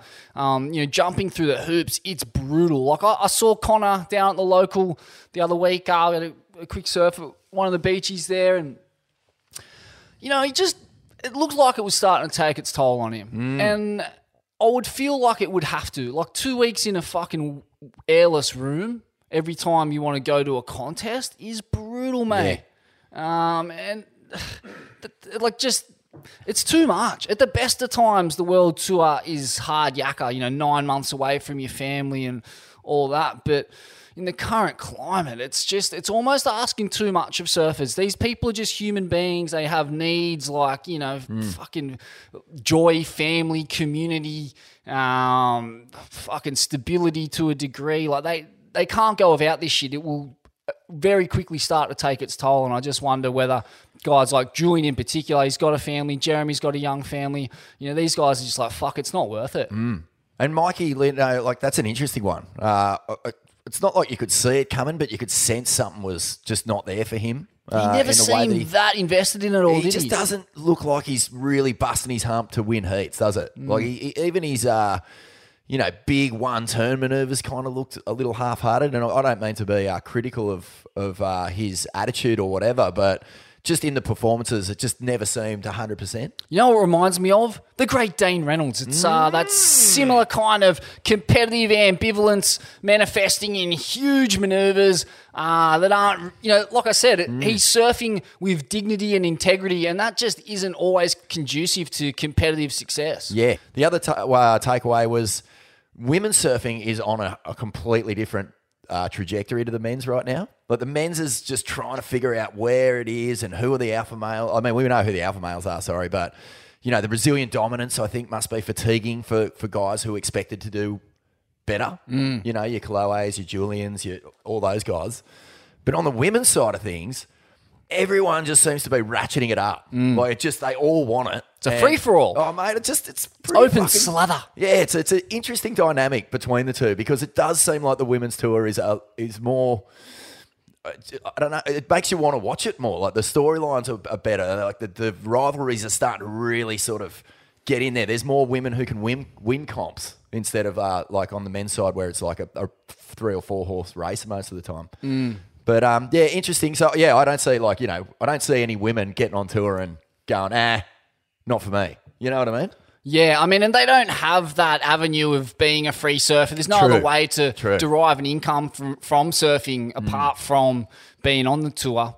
I mean, this year has been one of the most lackluster in my memory for tour surfing. Just the wave quality it's not what we're used to. Like there hasn't been any contests of seriously consequential waves. Margaret River was big, but it's not like that classical pipeline chopes, just hollow kind of waves. And if it's not, there needs to be a lot at stake for me to have a solid interest in surfing, in competitive surfing. You know, the waves either have to be hollow or there has to be something more on the line, like watching these kind of repechage heats, knowing that surfers can throw away their two worst results. These kind of things for me are just subtracting from the cutthroat nature of sport. You want to see emotion, you want to see stress, you want to see boilovers. That's what sport is. The Olympics had it in fucking spades. And most sports have it in spades. Yeah, the early heats of the Olympics was where it really became obvious, wasn't it? Because you had guys who had never really surfed a CT with an opportunity to get a medal or to represent their country, and it just was it was fizzing from the early rounds, even in the shit surf. So that was an interesting takeaway. But the big thing for the Wuzzle, this year will live and die on that WSL finals. Like, man, if it's shit surf or they don't get what they need, everyone's going to torch it. And if it gets, 4 to 6 foot sort of Kelly Slater in black and white surf, it's not going to matter what the rest of the year does, because that's all anyone's going to remember. I'll tell you, like, having a final day there as opposed to Pipeline. Oh, it's hectic. Fuck, it's hectic, man. It kind of plays right into the rhythm that the WSL's locked into at the moment with just mediocre, inconsequential waves and largely repetitive manoeuvres. I mean, I guess Trestles does have a scope for incredible variety, but it's still like, I feel like only 20% of the surfers are, on the side, on the men's side of the draw, for argument's sake, are gonna be putting up really varied maneuvers on a wave. I feel like a lot of it, so much of the performance surfing boils down to just ticking boxes, and fuck, man, it just kind of wears my interest down by the end of a contest, but I guess top 5 guys in the world, it'll be a spectacle. It's got to be. Whether it's going to matter to everyone. Like I've still got misgivings about the format. I just feel like asking the guy who came 5th to surf, if he wants the world title, he's going to have to surf something like 7, 8 heats. If it goes to a 3rd heat in the decider, because it's a best of 3. So interesting, but yeah, it's just so much will depend on that surf, and I'll be so curious to see how it plays out. Pretty pissed week, if you ask me. Chris DeCampo, he wants to know, should the Wuzzle introduce a quiver limit for the season? Say 7 boards. Stop these World Tour surfers raping Mother Gaia with 20 boards at each event. Could get interesting at the finals with Gabby having to surf his 8-foot gun in the high-performance trestles up the fucking swell ends. I love that question. Good take, Chris. I love that idea too. Are you saying just 7 boards, you nominate them at the start of the year, and that's the only boards you're allowed to travel with?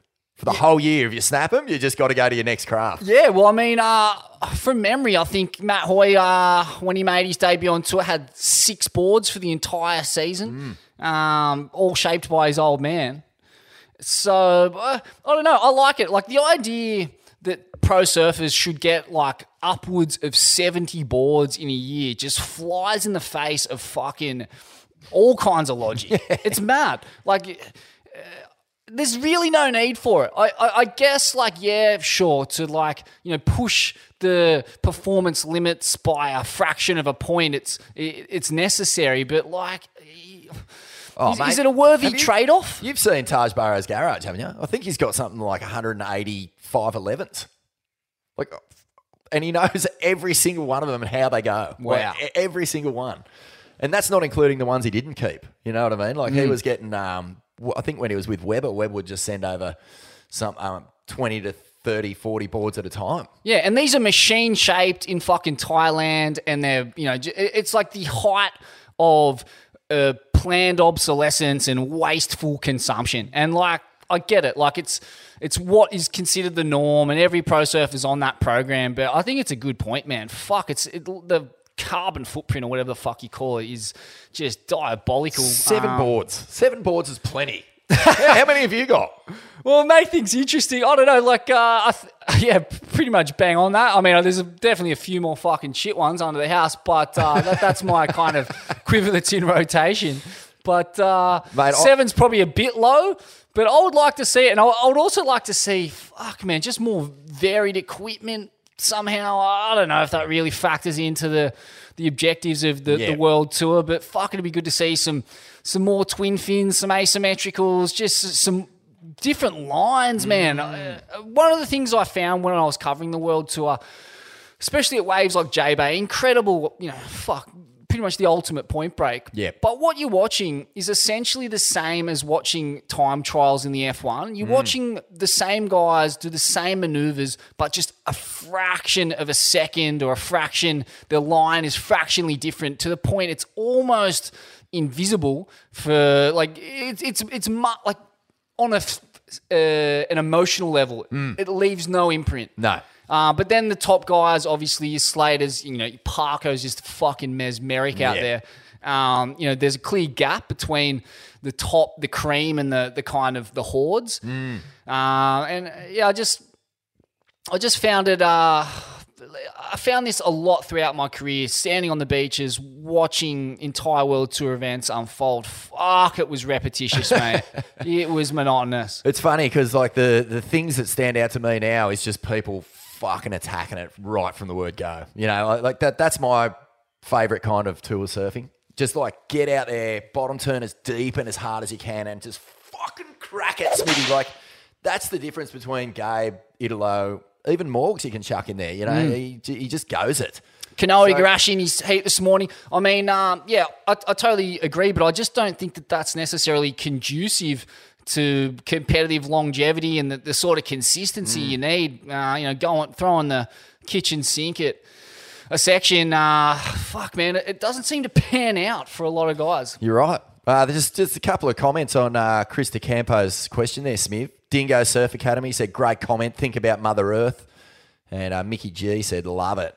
Fix them or flock them off, you dogs. Hey, get back on protection, you mutt.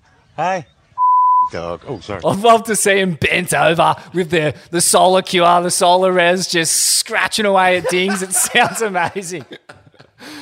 That'd be so good. You've got to fix your own boards. Oh, it was classic. I remember of course, in I think it was Montage, Taj on some of his incredible heat runs there in Europe, and Snake fixing creases in between heats. Because, of course, even Taj in those days doesn't get his hands dirty. But pretty pissed weak if you ask me. Grant Boyatsis. I think he might be the cousin of Guido Hatzis. Subatomic drop kick to the solar plexus, Guido Hatzis. One of the Inner West's great Turkish underground figures. His question is, do you think Taj has it in him for a return to tour and to take it out? And then Sea Ball Run is chipped in like Tom Curran from the trials. Wow. Yeah. So TB, with the mass exodus that we're talking about, there's space on there for a guy like TB to make a comeback. Oh, geez, I'd love to see him at Barra right now. Just that flared out electric fucking front side hacks. Pop, pop, slap, slap. The boys got pretty stitched up by their heats in, when they Mick and TB came back onto the CT. They threw Mick out in fucking a south swell at Narrabeen with a couple of dodgy lefts. Like he was never going to really trouble Italo in that sort of surf. And then Taj, did he even catch any waves during his sort of comeback at Roto? Don't think he did. So, TB and Mick, like out at Barra de la Cruz, you'd have to think, Smithy, you'd have to think that they would take out a couple of these fucking uppity little pros who think they've got fucking wheels now that they've got silver medals around their neck. Hey. Not naming anyone specifically there, of course. No, it's interesting to see, those kind of generations collide actually in that early morning heat. Kanoa, Koloe, and the goat. And it's interesting just to see the kind of the muscle memory of the goat in action. He's able to find pits under priority, do his signature roundhouse to rebound, just poetry in motion. But then he's up against this new kind of the hyper speed, the warp speed, the fucking just the commitment, the flexibility. Yeah, the agile, elasticity of their green bones. It's just like it's on show, isn't it? It's radical. It's a stark difference when you look at the actual style of the body movement. Kelly looks so jinky, kind of like has that. Even though he was smooth, he looked beautiful and smooth. The board looked actually incredible in that surf, but just that that real limber, green-bodied fluidity of the younger style. He doesn't have the range of movement and the explosivity of someone like Kanoa, who had the highest single wave of the heat, a 7.5 that he went fucking ham on, and it looked very reminiscent of the Taj buzzer. Yeah.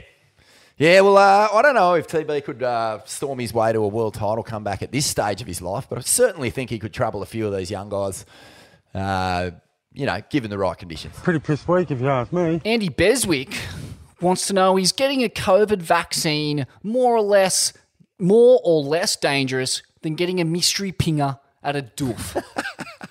I've eaten my share of them, Vaughan. Yeah, and you're still here. You're still going strong. I am still going strong. There's a lot of COVID questions. There's a lot of vaccine questions from the Swellians. Both sides of the fence represented there, Smiv. I know that you're a big believer in relying on the natural vaccines and immunity of the human body can produce. To a degree, I'm not anti-vax. No, I wasn't going to say that, but I just think if you give your body every opportunity to build that immunity anyway, that's a perfect thing to do, regardless of what's going on in life.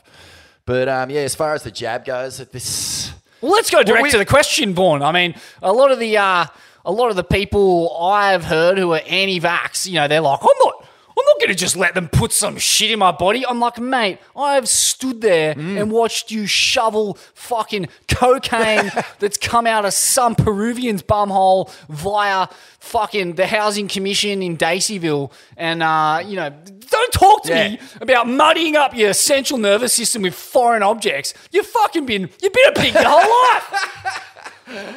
Yeah, mate. Look, I fucking just hypocrisy. think I've heard so many fucking out there theories. Yeah, but it's the government. I'm not letting the government put junk in me. I'll I'll let a fucking Comanchero from fucking Matraville load me up with whatever's in his mystery pinger or mystery packet. Yeah. If it comes to ScoMo. If I can reduce the fucking chance of anyone I love fucking getting COVID by 0.001%, I'm up for it. That's my take. Fucking whatever it is. It is, mate. Wim Hof, fucking getting a jab, whatever. But fucking think about other people instead of your own fucking self-righteous self. That's right. What's good for the goose is good for the gander. Hope you get the lot, you dog. Barnacle 69. Good old barn, mate. Hey? Yeah, barn. Good old barn. Back it up. Imagine a couple of reverse it. 69. Yeah. What would a Barnacle 69 look like? It's what a strange image, actually. I don't know anyway, what he's going for there. Nathan Florence's OnlyFans site. What the fuck is on it? Well, I haven't paid the money to go and have a squiz, but I'm assuming it'll be similar to everything that's on OnlyFans. Just Nathan Florence in a little G-string, tempting viewers to pay an extra $10 to come to the next little portal. And you want to see my sparkling corn? Yeah, you want to see me just rinse this corn with this beautiful 7.0 that I've just picked up off Al Chapman. Come and have a squiz. I don't know, mate. What about you, Smith? Would you be up for chucking down a regular subscription fee to see what Nathan Florence is up to on OnlyFans? Well, if it gives me a look at his the quality of his corn as a two-time Gold Cone Piece award-winning journalist, especially in this era of fake news and green screens where, sure, Nathan Florence looks like he's packing 8-foot cones at pipe and backdoor, but is he really? I mean, so, just purely from a truth-seeking point of view, I'd have to know. I'd have to pay the $10 at least once. Yeah, okay. Good. Mate, what else is on your whiteboard of Golden Cone Piece bucket list / truth-seeking missions? I want to revisit the black and red Buddha from my DMT journey via the shaman, the Northcote shaman, Richie the concreter, who took me on that journey. I need to revisit. I need more wisdom and guidance from the giant tryptamine Buddha. That's part of the next few dot points. What else do I want to achieve in my journalistic caper this next 12 months? I think really comprehending the goat's direction in life. I want to understand, where's he headed? What's going on up there, Vaughan? Who knows, mate? I could talk about the goat. We could do a whole episode on the goat. what he's thinking and where he's off to. But personally, I'm pretty stoked that he's back in the Rashi. It's where he belongs. He seems a bit weird just out there hovering around, not competing. Like it's like his his role in all of our lives really only exists within the framework of competition because he's just such a fucking competitive, gnarly cunt. I mean, what? But what's when he's just sort of chipping in here and there on topics of the day, it just doesn't feel the same, does it? No. Well, it's interesting. I mean, I wonder how he fills that void that competition has given him his entire life. He wouldn't know any different. From the age of 11 to today, he's basically had so much purpose. He's had this carrot that he wants to just nibble on. Yeah, nibble over here, nibble over there, ayahuasca. Correct. Spray the sheets, all that sort of stuff. So, I mean, what becomes of him? I've spent the last couple of weeks kind of absorbing various podcasts of former athletes. And this is a narrative that's kind of come from the Olympics too, that a lot of athletes, they attach their sense of self-worth to medals, to contest results. That's right, yeah. To their next opponent, particularly in the fighting game. I notice this a lot because a lot of guys in the fight game have come from really traumatic, impoverished upbringings. So fighting is kind of wired into their central nervous system. Having an opponent measuring up against them, that has been their whole fucking raison d'etre. And if the success, you attach the success to that because that's pulling you out of a life that you don't want to be a part of anymore. And then the second you lose and all that fanfare and all that attention and all the, all the things that come with success, which most of it is just fucking, sprinkles on top. It doesn't actually get to the root of, who you are and why you're doing what you're doing. No, I mean, exactly. And the reason they're doing what they're doing is because literally their central nervous system has been trained to need stress and conflict. And that's a trippy one to wrap your heads around. But this is where the conversation around mental health and childhood trauma and these kinds of things has gotten to through the likes of Gabor Mate and some of these experts in the field. And I'm starting to understand that, a lot of these characters that we worship for their sporting greatness are actually, kind of doing it for the wrong reasons and don't actually themselves understand the reasons they're doing it for until they hang up the gloves, the board, the fucking gymnast leotard, whatever it is. And then they're kind of like, oh, wow, so what is life now? So what's the goal? I've got no opponent. I've got nothing to strive for. And then they realize that, really all you can do to survive life is stay calm and try and maintain some kind of inner peace. But their central nervous system has been wired for 20, 30, 40 years to need stress and conflict and intensity. And that transitioning from that kind of heightened state back to calm, fuck, mate, I'm trying to do it now. It's very difficult. Yeah. It's very difficult to just be calm and exist in a peaceful state. Fuck, mate. It's the biggest challenge of my life. It says a lot, Smithy, about the mental strength of Julian Wilson, Jeremy Flores, Mikey Wright, especially Mikey at this age of his or at this part of his life where, he's potentially got 10 more years of tour surfing ahead of him if he wanted it. But to just know that that's not him, to know that that's not a part of what makes him feel good about life or about surfing, which is clearly playing into his decision making. It says that, that adrenaline of success or the dopamine hit you get from competing and beating other people and all that, it just doesn't, it's not translating the way that it once would have. No. When it was the be all and end all. And you look at, it's a good example you bring up because you look at him and, Mikey and Julian and these guys, as far as I know, I don't know too much, but as far as I know, they come from, pretty classical blue collar families, pretty well raised. And then you look at your Medinas and your Italo Ferreiras, guys from, fucking the breadline. Yeah. Italo in particular from poverty. Medina, kind of a single mother, was working as a car valet as a 6-year-old to help his mum pay bills.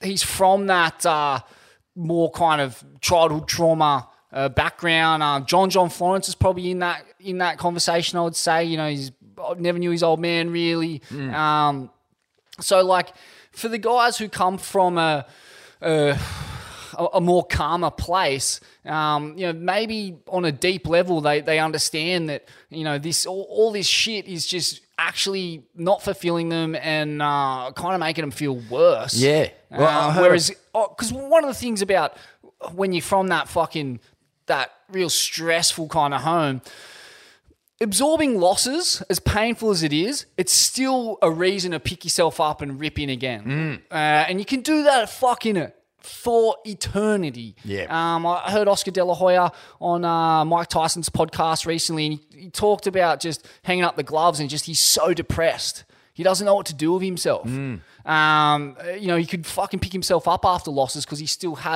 had to get back to his glory. His ego just demanded it of him.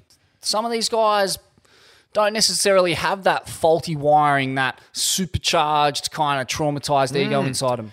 Well, and also, mate, it's a growing field of sports science and especially sort of mental sports science where detaching that early is becoming more and more important. Just getting. I heard a podcast with Ash Barty's coach, who's an Aussie bloke from down in Victoria, I think. And he was saying that, one of the big parts of his mission with athletes, working with athletes, whether it's the Richmond Football Club or Ash, is to separate the person from the results. So that really early that's established. So that you're not tying your self-worth to getting through a game or a heat or a match, winning or losing it. And so that's really... I think one of the big differences between the way that people are approaching athletes, top-level athletes especially, are starting to get that into their system early so that by the time they reach the end of their lives, they've done it for the right reasons. They're not just caught up in that psycho system of just like win at all costs and fucking losing is just like, you're just instantly nosediving and it makes that ride more fun. And that's really like where... if you read like a lot of criticism of the Olympics or any major sport, it's like how political and how driven and how like, you've got to sacrifice everything to be a champion. And that seems to be slowly starting to change, which is good. Yeah, I mean, that was a big part of what Jason Patchell, the Surfing Australia sports psychologist, told us a while back. That's a huge part of their focus, and they're bringing the new generation of Australian surfers up with exactly that kind of mental coping mechanism that you talk about. The interesting part to that, though, is if you kind of cure that trauma early, you might also take the drive to succeed away. No, mate. Well, ironically. we just don't know yet.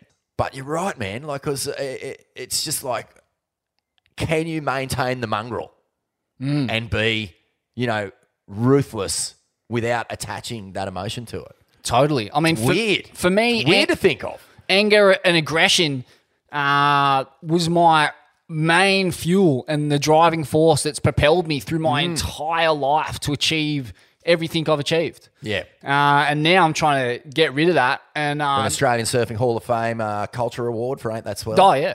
Yeah. Mate, you've done it. You've been to the pinnacle. The 2 gold cone pieces. I mean, my achievements were on dimly... Surely there's a third there, Smithy. Tap into the mongrel, you think mate. so? Tap into the mongrel. No, I mean, when I look back on my career, it's definitely not really anything I've done in the surfing realm that I'll be that proud of, apart from this, the podcast. Yeah. But, it's more... I was only attaching Ain't That Swell success to that story, mate. Oh, Ain't That Swell's very much a part of it. And, certain stories I've written and stuff, but just the will to succeed despite knockbacks and, it's more to do with having to scoop myself off the ground with my jaw hanging in 2 parts after wearing dog shots and come back and, all this kind of shit that happened long before I was a journalist or anything. I was just some skinhead clattering around football fields, and that was where it all kind of really crystallized, having to come back from incidents that could have either killed me or left me maimed for life. And going through that, I was like, well, if these cunts can't kill me, then I'm fucking definitely not going to do it myself. Yeah. So that's kind of why I've stuck around. since then I've knuckled down, but it's such a slow process to turn the ship around. Your central nervous system's been wired a certain way for so long. In the space of 2 years, no matter how hard I try, like I still have so many fucking rough days. But then I get a couple days where I'm like, that's worth sticking around for, because I get there, I poke my head through and I'm like, fuck, this is what it's like when you're just living a calm, happy, joyous life. But, it's difficult because the world I'm used to being from is like, everyone kind of had this in them, and then you move away from those people because you can't get well when you're around them, and you move up to, say, the Northern Rivers where everyone seems pretty well raised, or they've grown up in a very different environment, and they can't handle you, and even with all the work that you're doing and shit. So I don't know, it's a trippy journey, man. And I watch pro surfers and people suffering similar things embark on it. And I think a big problem with celebrity is that, you're surrounded by a lot of, you're always going to have friends, but they're not necessarily the people you respect. And so, it's a tough one. I don't envy, the top performing athletes in the world who come from these scenarios having to transition back to normality. Mike Tyson's podcast is actually incredible on this front. Really interesting. And I guess I just should say one more thing on all this kind of mental health business. We're basically confronting a mental health apocalypse right now. I think Lifeline in Australia got its highest calls on a record the other day, which, makes sense. All this lockdown stuff, this social isolation shit is just fucking, it goes against every kind of natural instinct we have as human beings, which is, we need our tribe and our people. So I guess one thing I have noticed is, a lot of people virtue signal their intentions, are you okay? Like, give me a call, like, blah, blah, blah. It's all over social media how helpful people want to be to people with mental health problems. What I've noticed, though, in reality is like, when you're hanging out with people, like what you have to understand about people who are struggling with anxiety, depression, PTSD, these kinds of things, is that they're not pleasant to be around. It's they're in pain like most of the time, or a lot of the time. And it makes them abrasive, hard-edged, ill-tempered. And this is a product of their fucking shit circumstances they were raised in. So like, it's such a tough one because you can't hang out with people who are going to bring you down and make you sick for too long. But at the same time, if you really want to care about people who are struggling with mental illness, you kind of have to. That's what you're saying when you fucking put your shit up on Instagram or whatever it is, claiming to be fucking Mother Teresa when it comes to mental illness. But the reality is just sitting with people and checking on them when you know that they have these problems, and checking on them in a meaningful way, whether it's just going around for a cup of tea and sitting down and letting them vent, like being around those people. It's 100%. Fucked up. You get alienated and forcibly isolated because you just get put in that too hard basket. I experience it all the time. It's shit. You feel like shit and it's not nice. No, you've got to make the effort. You've got to physically get in there. And unless you've lived with mental illness, you probably don't understand that one of the fucking serious curses of it is that it programs you to kind of alienate yourself without you even realizing it. It makes it just fucking... No, it does. It's fucked up. You're pushing people away not knowing that you're doing it.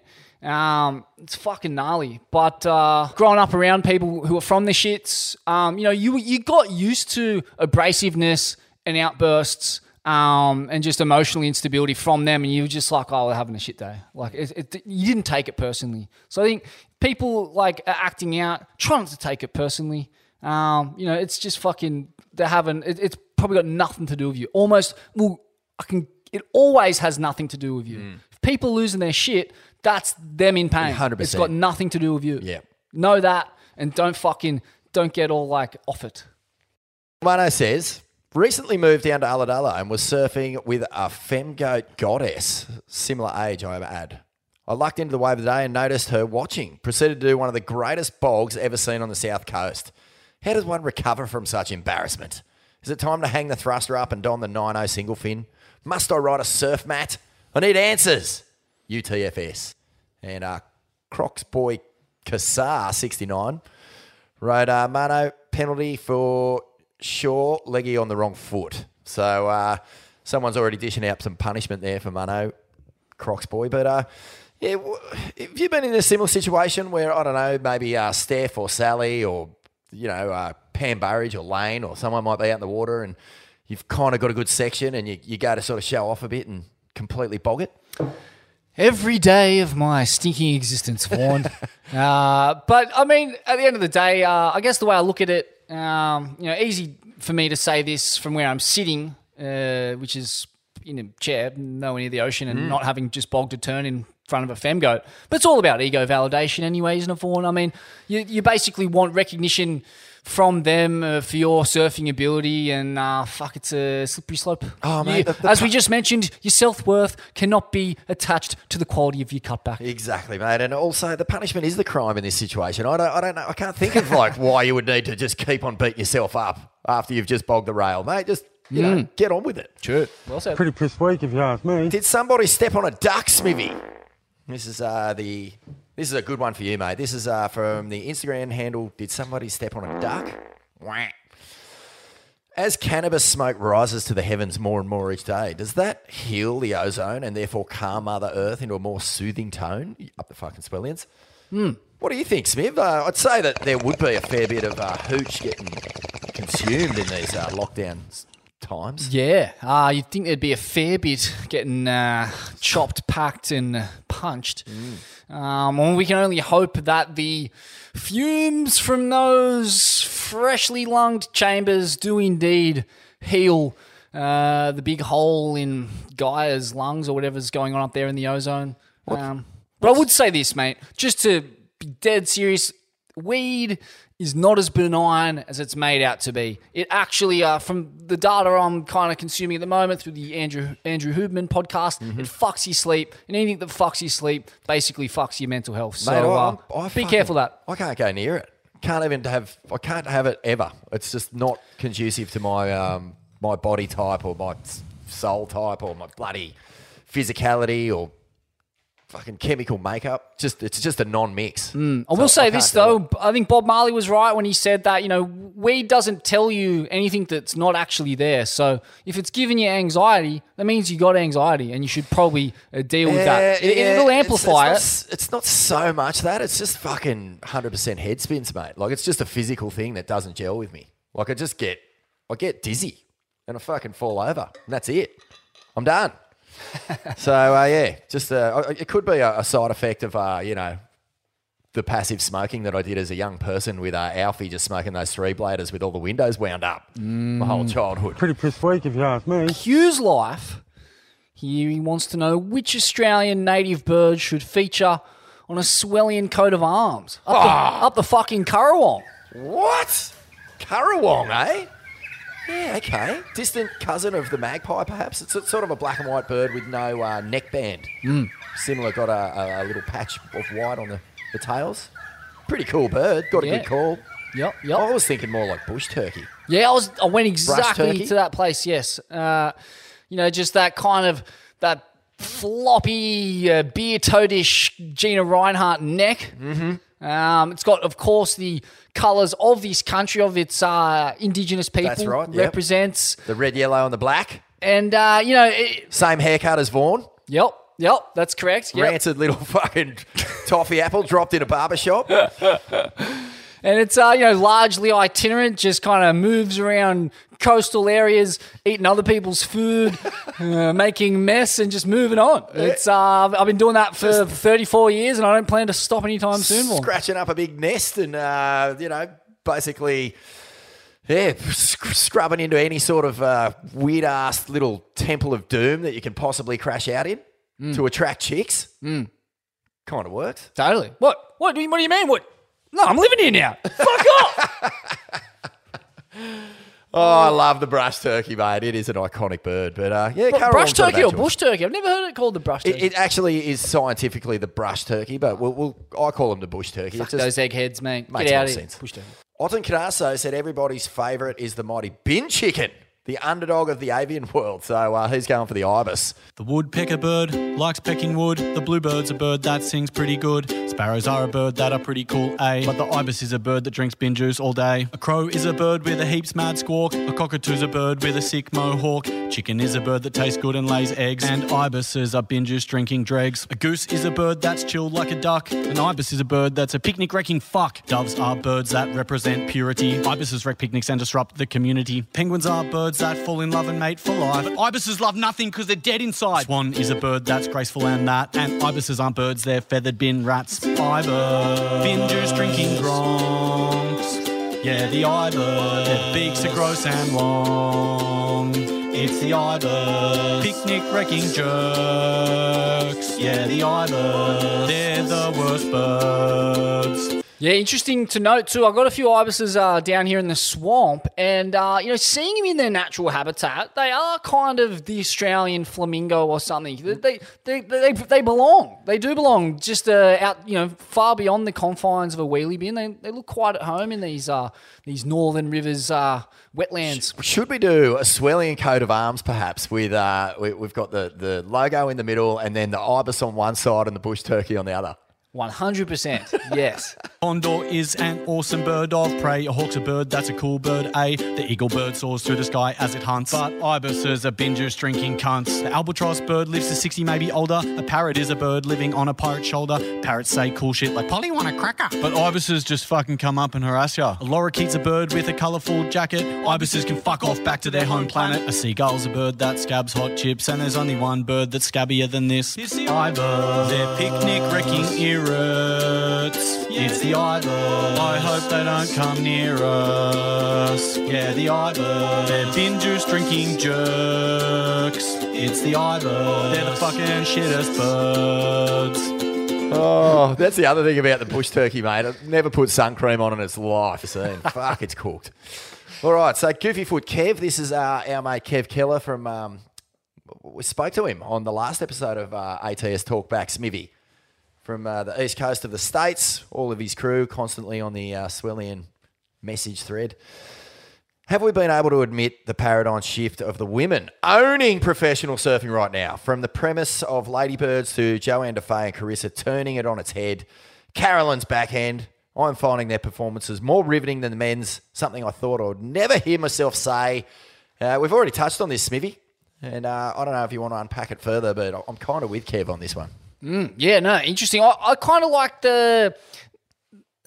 what's the word here? There's a certain a lack of caution, in that competitive environment from the women. They're a bit more outgoing. They'll go shit waves. They'll catch more waves a lot of the time. I don't know. There's just a kind of I particularly remember watching heats at Snapper, on those really dreamy kind of 3 to 4 foot ruler edge days where it just often descended into this fucking boring chess match between the dudes, and they'd both sit out there and wait for the nugget, and then watching the women just like fucking run up these incredibly high wave tallies on inside runners, wave after wave. That's what I want to see. I just want to see people standing on their board and surfing, not sitting around playing checkers. I don't know what it is. I feel a little more emotionally involved at the moment with the women's surfing too. There's just the characters are all big. You've got a couple of sort of antagonistic little hotheads in there, like Tatiana Weston Webb. I find her surfing hard to watch a lot of the time, but there's no denying the attitude when she's stinging it off the top. I heard a rumour the other day. This really blew my mind that Carissa Moore isn't as well liked as we're led to believe amongst her peers on tour. That squeaky Carisso image has been besmirched by some passive aggression, some foul-temperedness. You win long enough, mate. If you win long enough, you live long enough to be disliked. And that's Carissa's starting to enter that turf. She's got 4 world titles, got an Olympic gold medal. At some point, that's going to become annoying to her rivals. And, I'm interested to see how it plays out. And then, obviously Sally Fitzgibbons off the back of the heartbreak in Tokyo, mate. Terribly sad. She just is setting herself up and all of us up for another, fingers crossed moment heading into the WSL finals. Good stuff. Nice one, Kev. Get back on protection, you mate. Righto, Seaball Run. I think we touched on this one in the last one, Smithy. I've heard that the Olympic Village can get quite rambunctious after the athletes' events are over. Any news from Tokyo?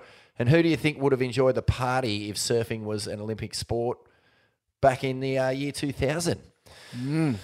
Year 2000, who was on tour? Taj Barrow? Nathan Hedge was Hedge. in the middle of his piggery, the hog. Wow. Gosh, 2000, I'm just thinking, I think Hoy and all those guys might have even still been on tour around then. Or maybe late 90s. Yeah, he would have been. Possibly. Just thinking 2000 was the year CJ Hobgood won the world title.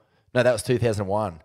Sonny Garcia won the world title in 2000. So that shows you Oki on tour. I think the Irons boys would have been close to being there. Oh, that would have been a fucking hell gig. The Olympic Village.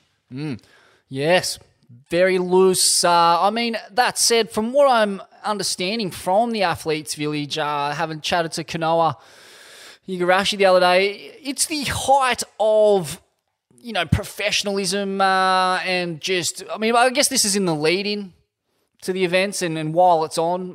And this is a unique Olympics. But, yeah, from what he was telling me, it was like, you're basically like the energy and the atmosphere, it's all about excellence, pushing each other. He was talking about kind of, working at the gym alongside Novak Djokovic and, the Joker asking him, hey, mate, have you finished with those dumbbells? You mind if I throw a couple around? And, Devin Booker, the NBA superstar, asking him, where'd you get your water? And sitting down with Kevin Durant and talking shop about training. And he talked about just feeling this sense of elitism in the athletic sense that was, really, really counter to what we're led to believe the well, it's a long way from, Nathan Hedge sinking yard glasses in a Borat Mankini, say. Yeah, gotcha. So, but that said, I don't know what unfolded once the events were over, whether there was nudie runs through the food court and the gym, perhaps a bit of the old in-out in the plunge pools between a couple of the gymnasts and basketballs. I don't know what's going on there. Yeah, it's funny. The only shenanigans I heard coming out of the Olympic Village was when the Australian Rugby Sevens got knocked out and they had a big shindig and just destroyed their hotel room, apparently. Football was running amok on the piss. That's highly unorthodox, Vaughan. Pretty pissed weak if you ask me. Jem Brayo, what's he got there, Smithy? You should address surfing's insidious anti-vax problem. Is it rife through surfing? I haven't found I guess it's just it's more geographical, isn't it? Like if you come from Mullumbimby, for example, you're probably going to be fairly anti-vax. That seems to be the overwhelming consensus around town. But is it anti-vax? There's a couple on tour, but I heard someone saying the other day it was about, might have been on the Stab podcast actually, like a canvassing of the elite surfers was about 10% were openly anti-vax. Interesting. Which out of 50, 60 odd people, it's not a huge number. Nah, 5 or 6. Yeah, I don't know. How do we address it? Listen to the Sam Harris podcast, Contagion of Bad Ideas, I think. But for me, being a journalist, basically what you do is challenge your beliefs every day and you don't get too attached to information because it constantly changes. So you got to be willing to throw out what you thought you knew. And, it's that old saying, the more you know, the more you realise you don't know. So for a lot of people, the whole anti-vax thing has become just an extension of their overarching anti-establishment belief system, which I'm sympathetic to in a lot of ways, but you just got to keep doing your research. And I think the best place to do your research, because, the mainstream media has absolutely given up all hope of ever being trusted again. But we live in a golden age of independent information and media, and that's podcasts. And if you want the two best I've come across so far is the Joe Rogan with Brett Weinstein, which talks about ivermectin, but then that's addressed directly by the Sam Harris podcast, which kind of rubbishes a lot of the claims being made by Weinstein on it, and kind of suggests that, in reality, fuck the vaccine. What's the reason not to take it? It's not going to kill you. That shit is overblown. Like, it's not going to probably touch the sides. Like, fuck, man. Like, they talk about a certain amount of people died of the vaccine on whatever day of the week it was. Well, a certain amount of people died from getting stung by fucking bees, stingrays, eating peanuts, eating fucking shellfish. So, like, it's a sad fact that there will be a micro percentage of people who have an allergic reaction to it. That's my view on it. I don't know. Like, fuck. I basically run off. I don't know shit about shit, so I just run off people who know more than me. And Sam Harris, the guy's a fucking neuroscientist. He's been meditating for 30 years. Fuck. My whole take on these things is like, you need to work on yourself and destroy the ego as much as possible to see things objectively. And if you're not willing to do that, then you're not a fucking trusted source of information. Yeah. You should probably shut the fuck up. Yeah, and I just feel like the, where you get your information, if you're getting it from Facebook wormholes, well, fucking you better have a good hard look at yourself and where that stuff's coming from too, because those algorithms are designed, once you go down a wormhole, to just keep feeding you the fucking same shit. So just don't suck it up too much, Swillians. Hey, dog. Oh, sorry. Crocs boy Carcass 69 is back. Is there any correlation with COVID vaccine and hairy nipples? Need to wrap my head around why Gabby didn't get the jab. Wow. Gabby the anti-vaxxer. Who knew? Well, he's not. He's come out since and said that, he just let fly with this thing, saying, I haven't got time to get it and gain access to Tahiti, so I'm not going to go. Just addressing the question, if the vaccine did give you hairier nipples, like if there was some sort of correlation between getting the jab and hair just sprouting wildly out of your areola, you'd think that Gillette would be pushing hard for Gabby to get the spike. Totally. That's just another excuse for him to rip out the razor and start fucking shaving down, mate. Pretty pissed weak if you ask me. Motion in the ocean, is it? He wants to know, has Susan had the guinea kittens yet? It's rather obtuse. Well, it's a reference to morgues, postcards from morgues. Has Susan had the guinea kittens yet? How many are there? Pretty pissed weak if you ask me. Sam the Waterman wants to know, do you think the goat would rather get stung by an irukandji jellyfish on his face and have Fenno piss on him to try and ease the pain, or get a bronze medal in the Olympics? Wow. I'm definitely going to go with the bronze medal here, because I just don't think the goat would like to get stung by an irukandji. No, I feel like Fanning has already pissed in his face at some point. That definitely would have happened. And it had nothing to do with a jellyfish, but... They've had a funny relationship over all these years, haven't they? It's the great rivalry that never got its due, the Fanning-Slater one, because Andy and Kelly was around... it predated it, so anything that came after that was never going to live up to those heights. But, geez, in the peak of Fanning's late career, those 2 world title runs, Kelly was just a constant burr in his fur, wasn't he? The GOAT. He just... There was so much head fuckery going on, and it was funny because it just bounces off Mick like fucking piss off a rock. It just had no infiltration into Mick. A great rivalry, one of the best, and I don't know if there's any love lost there. No, and it's two of the most polar opposite approaches to competition. You've got, Slater, the art of war, Sun Tzu, this kind of passive-aggressive head fuckery. Then you've got the Penrith battler. He just wants you to get the lot, you mad. Straight out of the impenetrable. Straight out of the riff with his Tommy Raudonikis New South Wales jersey on, just from a total different sporting tradition. Hard as nails. Won 3 world titles with a hammy on a screw. It's it. It's fuck. That's what I mean. There was a real missed opportunity there for surfing to make more out of that. I mean, you and I were both working in the surf industry when that was playing out. But look, I was at Surfing World at the time, so I was veering off into sort of Rastovich land and running surf trips to Sri Lanka and all that sort of stuff. We weren't going too deep on the comp stuff, but yeah, it was just a good one, man. 2 guys who really, I think, particularly around that time, surf-wise, couldn't stand each other. I think personally there was a lot of tension that had just slowly built up over the years. And I think surfing needs more of it. If there's a common denominator in sport, it's rivalry and it's tension. And I don't know, the kind of gentlemanly era that now presides over professional surfing, It doesn't really. It just doesn't get the heckles up, does it? It's yeah. You can't. You want a bit more. Zeke John was a good example of where a bit of bloodlusting pro surfing anger can get us. I mean, we're all watching after that, but it simmered. I don't know. Yeah, I know. But the good thing is that we've got Gabe. So Gabe, regardless of his new friendly nature and all that sort of stuff, he's still a fucking gnarly bastard out in the water. Gnarly. And I love that Italo kind of has it over him. And there's Felipe's in the mix there too. He doesn't quite have the mental fortitude of those two other guys yet, but it could be coming. And I just feel like you spoke to him, Smithy. I'd love to get your take on this.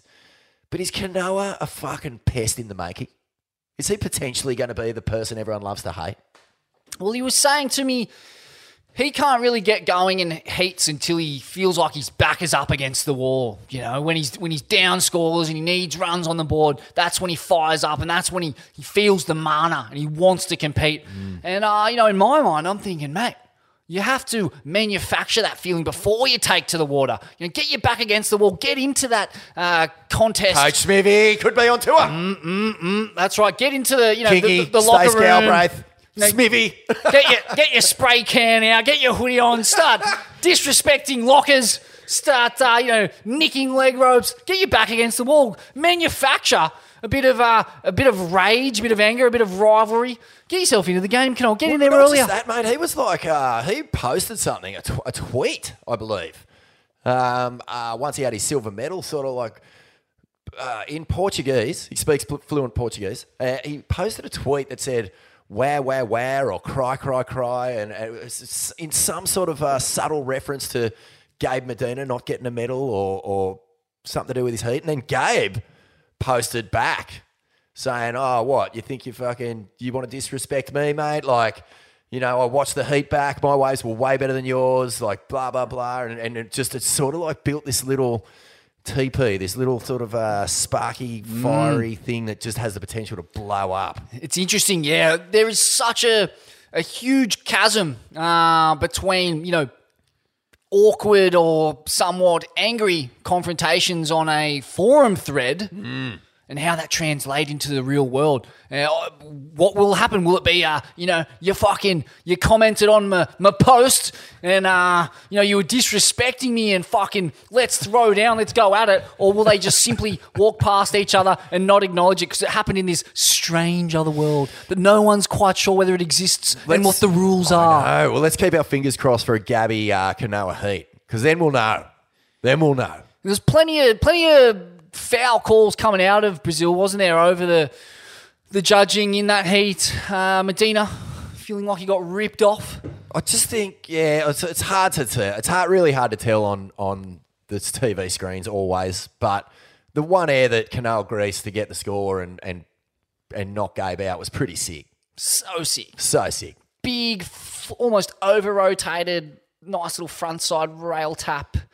Fuck, that thing was fucked up. And those backside full rotation air versus Medina's throwing down. I mean, I watched him try a couple in the Barra contest this morning. They're glorified chop hops at this point. A lot of the time, aren't they? I don't know. There's big ones and there's little ones, but fuck, you can't just It's get not names 1990, wrong. mate. It's not 1990. No. You can't just get by on a chop hop. Pretty pissed weak if you ask me. It's I don't think anyone wants to get stung on the face by an Irukandji jellyfish. That's a nightmare. I mean, a bronze medal of that. There'll definitely be a few people who want Mick Fanning to piss on. That woman who broke into his house, for example. Oh, yeah, that's right. Correct. Absolutely. I mean, you asked me whether I'd pay for surfing's only fan club. Well, if I get to see old Fanning whip it out and piss into a beaker, Smithy's coughing up. Hey. Dog. Oh, sorry. Carve Media. This is a good question. I think this one might get a prize. We'll hit up the Misfit guys and see if they can send something out to Carve Media.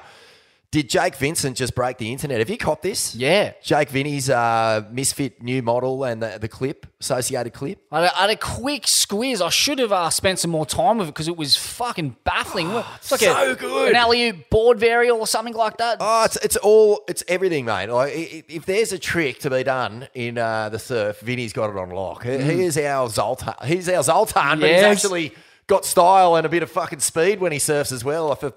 Look. No disrespect to Zoltan. All right. I don't mind that. I mean, the man's a magician. He's a magician. I mean that literally. That's what he does for a crust. But he's, the Jake Vinny is a fucking good surfer, man. And I just love that a guy like Vinny can drop an edit and it fucking blows your head off. Because it's really hard to do that in these days, in this day and age. Inventing a maneuver is it an invention? I've never seen that before. Yeah. At this stage of the game.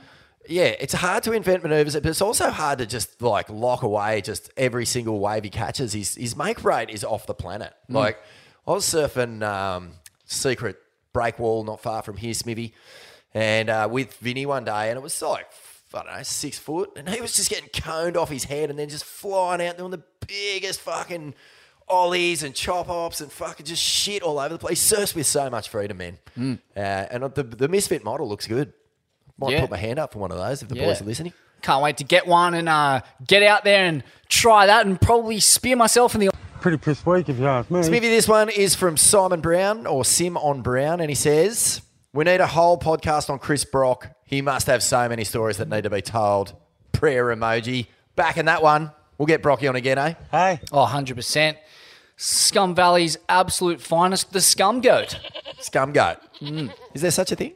Oh, I think, yeah. I mean, I know Byron's got its goat that hangs up on the mountainside there up at the Cape, and I believe the Scum Goat kind of just kicks around, nibbling the residue of packets, discarded cocaine packets, hopped up, washing itself in the stink pipe, which has long been removed, but not during Brocky's time. There was many a Scum Goat.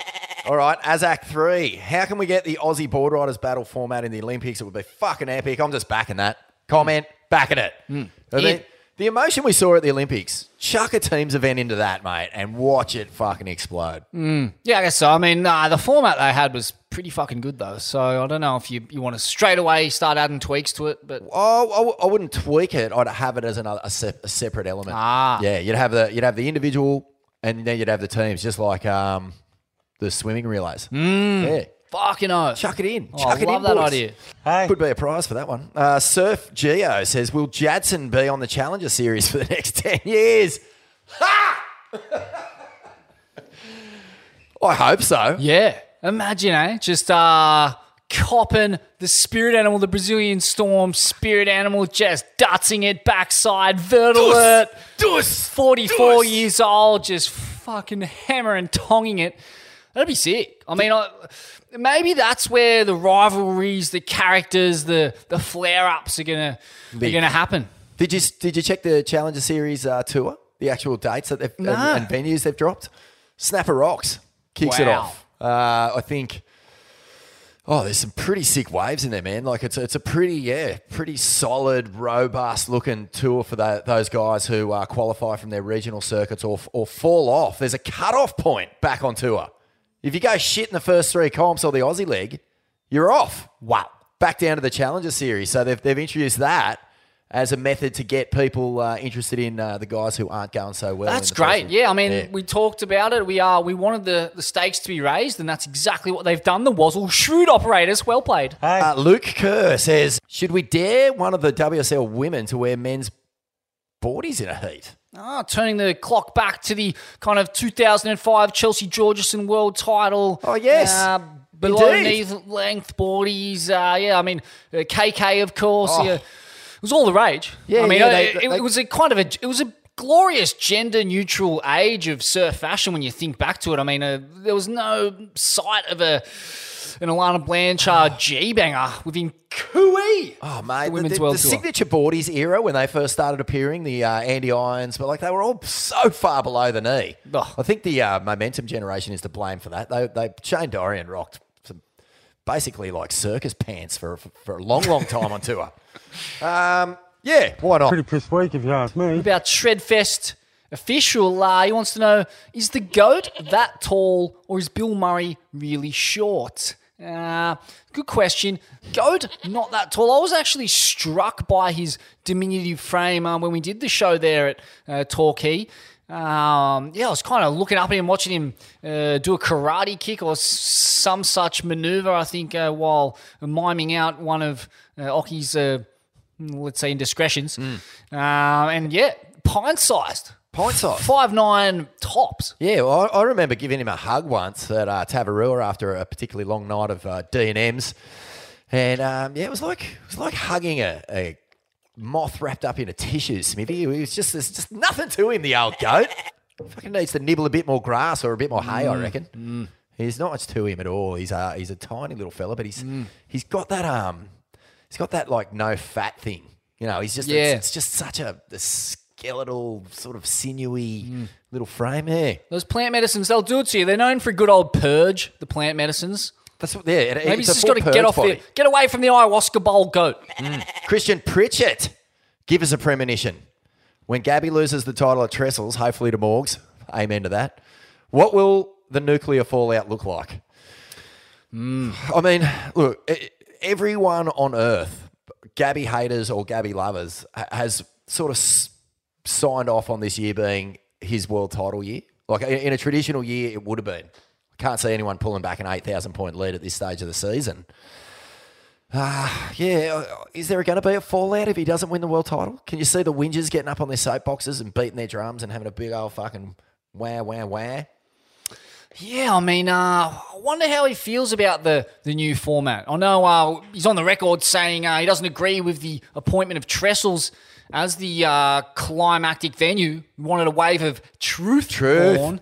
He's a man of truth. He wants waves of truth, not high performance A-frames, but that's what he's going to get.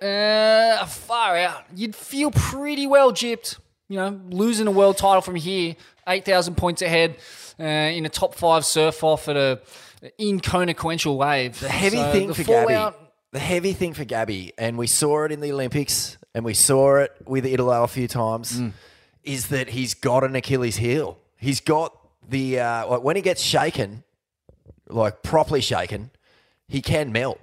Only a couple of guys really have that ability to get that reaction out of him, but 2 of them will be in those finals. Yeah, Glenn Microhall's going to be on the beach. Big time. He'll be there coaching. We know he holds a bit of kryptonite for Medina, and perhaps he'll be waving that kryptonite right next to that priority disc of all. Do you see it being a factor, Smithy? Like having in the back of your brain, I finished the year 15,000 points clear of any cunt, and then you get out there for your first heat surf off with the final, and he gets out there with Italo and loses the first one.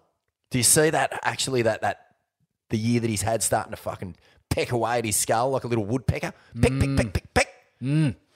Peck, peck, peck. Yes, it's true. It's such foreign territory for the World Tour Elite. I don't know how they feel about it. I haven't heard too much about it really on the grapevine from the Cone piece. Nothing. So who knows? Morgs for PM. That's my call on that one. Hey. I saw Vaughn. He wants to know what's the most core surf tattoo.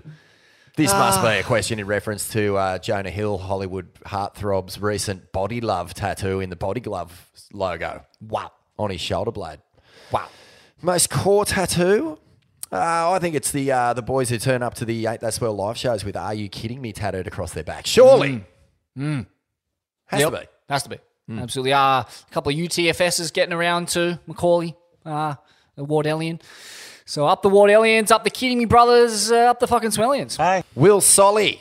Would love to see a pottery featuring the great man, Raglan Surf Report, up the fucking Swellians. Luke Sederman. Jeez, he's funny. He's good.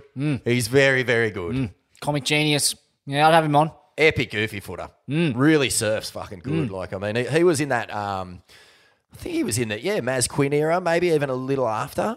But I remember like Luke Sederman, Maz Quinn, Jay Quinn, maybe Daniel Cariopa, that generation of Kiwis, they basically just dominated Kiwi surf covers for fucking well over a decade. I think 4 surfers got 85 covers between them. Wow. Why not? What's the condition of the NZ surf industry at the moment? How are they faring over that way? Well, let's get him on. We'll give him a hoot and we'll try and find him. Not this episode, but next one. Thanks very much, Will Solly. Get back on protection, you mate. The demo man wants to know, is it true that Swell CBD oil contains tears from the goat himself? Also, has he blocked any other Swellians on here? Has Dempsey been blocked by the goat? I believe so, yes. What? he's been IG flagged for, I don't know, passive aggression. Who knows? How do you sleep at night, Debs? Imagine it. How would you go if the goat blocked you, Smith? Would you be all right? Yeah, I think I'd be okay. In fact, he actually followed me recently, Vaughan, which I was quite bemused by. I don't know why. It's a doff of the cap from De Goat, 11-time world champ for the 2-time Gold Cone Piece Award winner. Does swell CBD oil contain tears from the goat himself? If only it did. Just some of that residual ayahuasca in the oil would, definitely add a psychoactive component that would probably see it banned from the marketplace. But still, it'd give you a fucking solid kicking. Hey, Tom Fraser. What the fuck is the go with Ultimate Surfer? Over or under? I'm glad he touched on it. We haven't touched on it, Vaughan. Have you copped any of it yet? Conspicuous silence from the Swellians. Bits of it, I mean... Is it on? Like, can you watch it? No, I've just copped the kind of teasers and trailers. It's sits uneasily with me, Vaughan. Gives me a bit of a quease in the gut that, it's something I don't know whether it's the constant inundation of ticks in my bloodstream or, but something doesn't sit right. I was looking forward to it until I found out who won. And then I just thought, well, fucking why would I watch it? So, yeah, I don't know if I'm really here or there with it. I feel like it's not even under and over. It's just a fucking flat line, Smithy. Just a flat beep. No heartbeat for me. That's a shame. Look, yeah, I don't have a. You know that it's the stakes are high though. It's a wild card into the first 3 or 4 events of next year's CT. So, yeah. It's worth getting your shirt off and shave the nipples down for, that's 100%. For sure. Pretty pissed weak if you ask me. Gary Biz says, life is hard, but that is what makes it beautiful. Do you know of any friends, family, or random acquaintances who have given up surfing? If so, did they find their inner peace or did it burn them up from the inside out? It's interesting. Good question, Yeah, Gary. good question. I'm just nearing the completion of Thad Zolkiowski's book, The Drop. Yeah.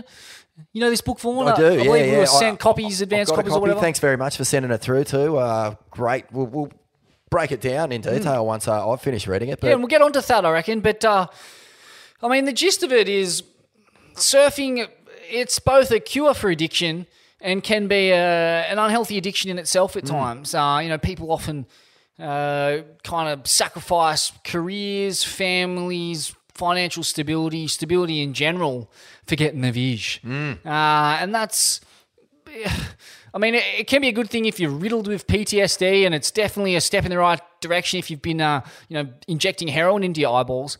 But sometimes just being able to kind of just pigeonhole surfing for a bit and just be like, you know what, I'm going to dedicate time to my children, to my wife, to my job, whatever it is. Just it's kind of healthy to diversify your personality and life away from surfing. It can actually lead to more enjoyment in it. It can lead to greater perspective. You can step outside the warped social hierarchy and whack egos that often proliferate within the cutback game. Yeah, well, I've just moved up into the hills. First time I've really lived more than a 5-minute drive from the beach, and fuck, I'm loving it. Just loving it, Smith. So peaceful. Don't have to be constantly eyeballing the surface of the water close to the house, or looking at it and just getting spun out by the constant desire and need to get out there and fucking make the most of it. It's nice. And I'll get in my car and I drive down the beach now and I just go surfing. I don't care what it's like anymore. It's nice, man. Yeah. Has it helped anyone? Your old man, Alfie's a really good example. He's a guy who's, as committed to the surfing lifestyle as you could ever meet. He lived in a piece of plastic at J-Bay while dosing himself for a year straight on orange sunshine acid just to get the vision, score some offshore uncrowded waves and avoid, admittedly, going to war. But, he's a guy who has... when did he step away from surfing and how's it? He seems like a jolly character to me. Yeah, his love of surfing is deeper than it's ever been, but he hasn't been surfing much. So he'll only paddle out every now and again. He's not like just every morning getting up, driving to the beach and paddling out. And he seems okay with it, but I think that he's gone too far. The lack of surfing in his life is a real pain. Like it's a real regret.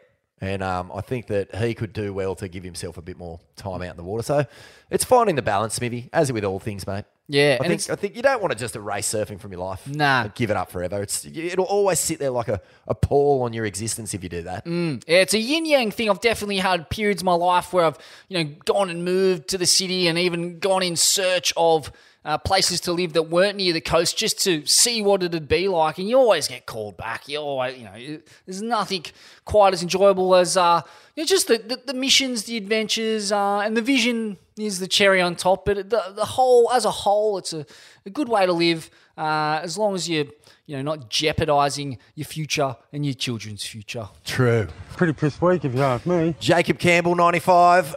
Why aren't Ethan Ewing's frontside calves getting scored as high as Pooh Man backhand air reverses? Because the WSL are a bunch of sellout fucking dogs that hate Australian surfing. Hey, dog. Oh, sorry. So this is from Scotty Killen, and he said, your thoughts on Sean Thompson carrying on like a fuckwit at Noah Dean on the Boardroom podcast. Do you want to take us through this? Because I did catch this during the month, and it struck me as a bit just out of nowhere. Well, he's got form, Thompson. Thompson does. Yeah. He's known for a wacky outburst, an outlandish piece of commentary that ages terribly. Who could forget, of course, his jab at Tom Carroll, Curran, Potter, Horan for their anti-apartheid boycott. Oh. Didn't age well, Thompson. Did not age well at all, my friend. Well, he also has my other favourite piece of commentary of Vatia David at J-Bay. And here he goes, Vatia David, cranking himself all the way down the line. I tried to do the accent, but I couldn't. Oh, that's good. This is the story according to Derek Riley, my old boss, now at Beach Grit, in a wild harangue on podcast The Boardroom, which is oiled, I'm assuming he means CBD oiled, by Surfer's former online editor Scott Bass. Thompson, now 66, they're master numbers, by the way, Vaughan. Mm-hmm. Typically a good age. Now 66, is led into a discussion about the WSL wildcards and so on. Thompson is a clean skin with a fiery anti-drug stance and was once described by Kelly Slater as the, quote, ultimate pro. Fiery clean skin, anti-drugs, sound like someone you know, Vaughan? Sound like a certain fat, white, happy-clapping leader of Australia? I digress. 53 minutes in, he fumes. I'd love to see these wild cards, the big mouths, like Noah Dean, big mouth. Just says that a second time for accentuation. I want to see that dude. Give him a wild card at 10-foot pipe. I want to see Noah Dean with his big mouth come up against Idolo Ferreira and let's see what happens. And then a theatrical pause, Vaughan. What the hell? Let me tell you, the dude will be savaged. He will be crying with his body. He will be filleted like a filet mignon. The guy's got a big mouth and never stops whining about the WSL. Let's see that dude step up. People just let these dudes chirp, step up and put up or shut up. Ooh, spicy Thompson. Oh, wow. Wow. Is there more to go into this story, Vaughan? Well, look, I just don't know where this has come from. Like, Noah said fuck the WSL like way back in 2014 or something. So, like, I haven't heard him say boo against or have too much to say about the WSL. I think, for the most part, Noah doesn't even care about it.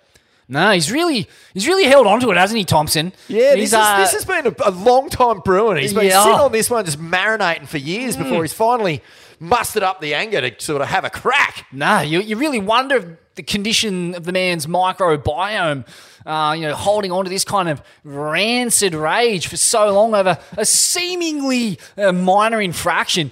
I mean, I'd almost forgotten it had happened, to be honest. I mean, if that's what he thinks about Noah's fuck the WSL comment, you can only imagine the bile he's holding for Carroll and Curran and Potter and Horan over the WSL, of then whatever it was, ASP apartheid boycott. Turning their back on South Africa. Maybe he's the next leader of South Africa post Zuma and Cyril Ramaphosa, the hardline, anti-drug, fiery clean skin, the ultimate pro, Sean Thompson, to restore that colonial dictatorship to its former glory, Vaughan? Is that where we're headed with this? Maybe. I'm just baffled by this outburst, Smithy. Baffled. Because the other thing is, Noah has form against world champions at Pipeline.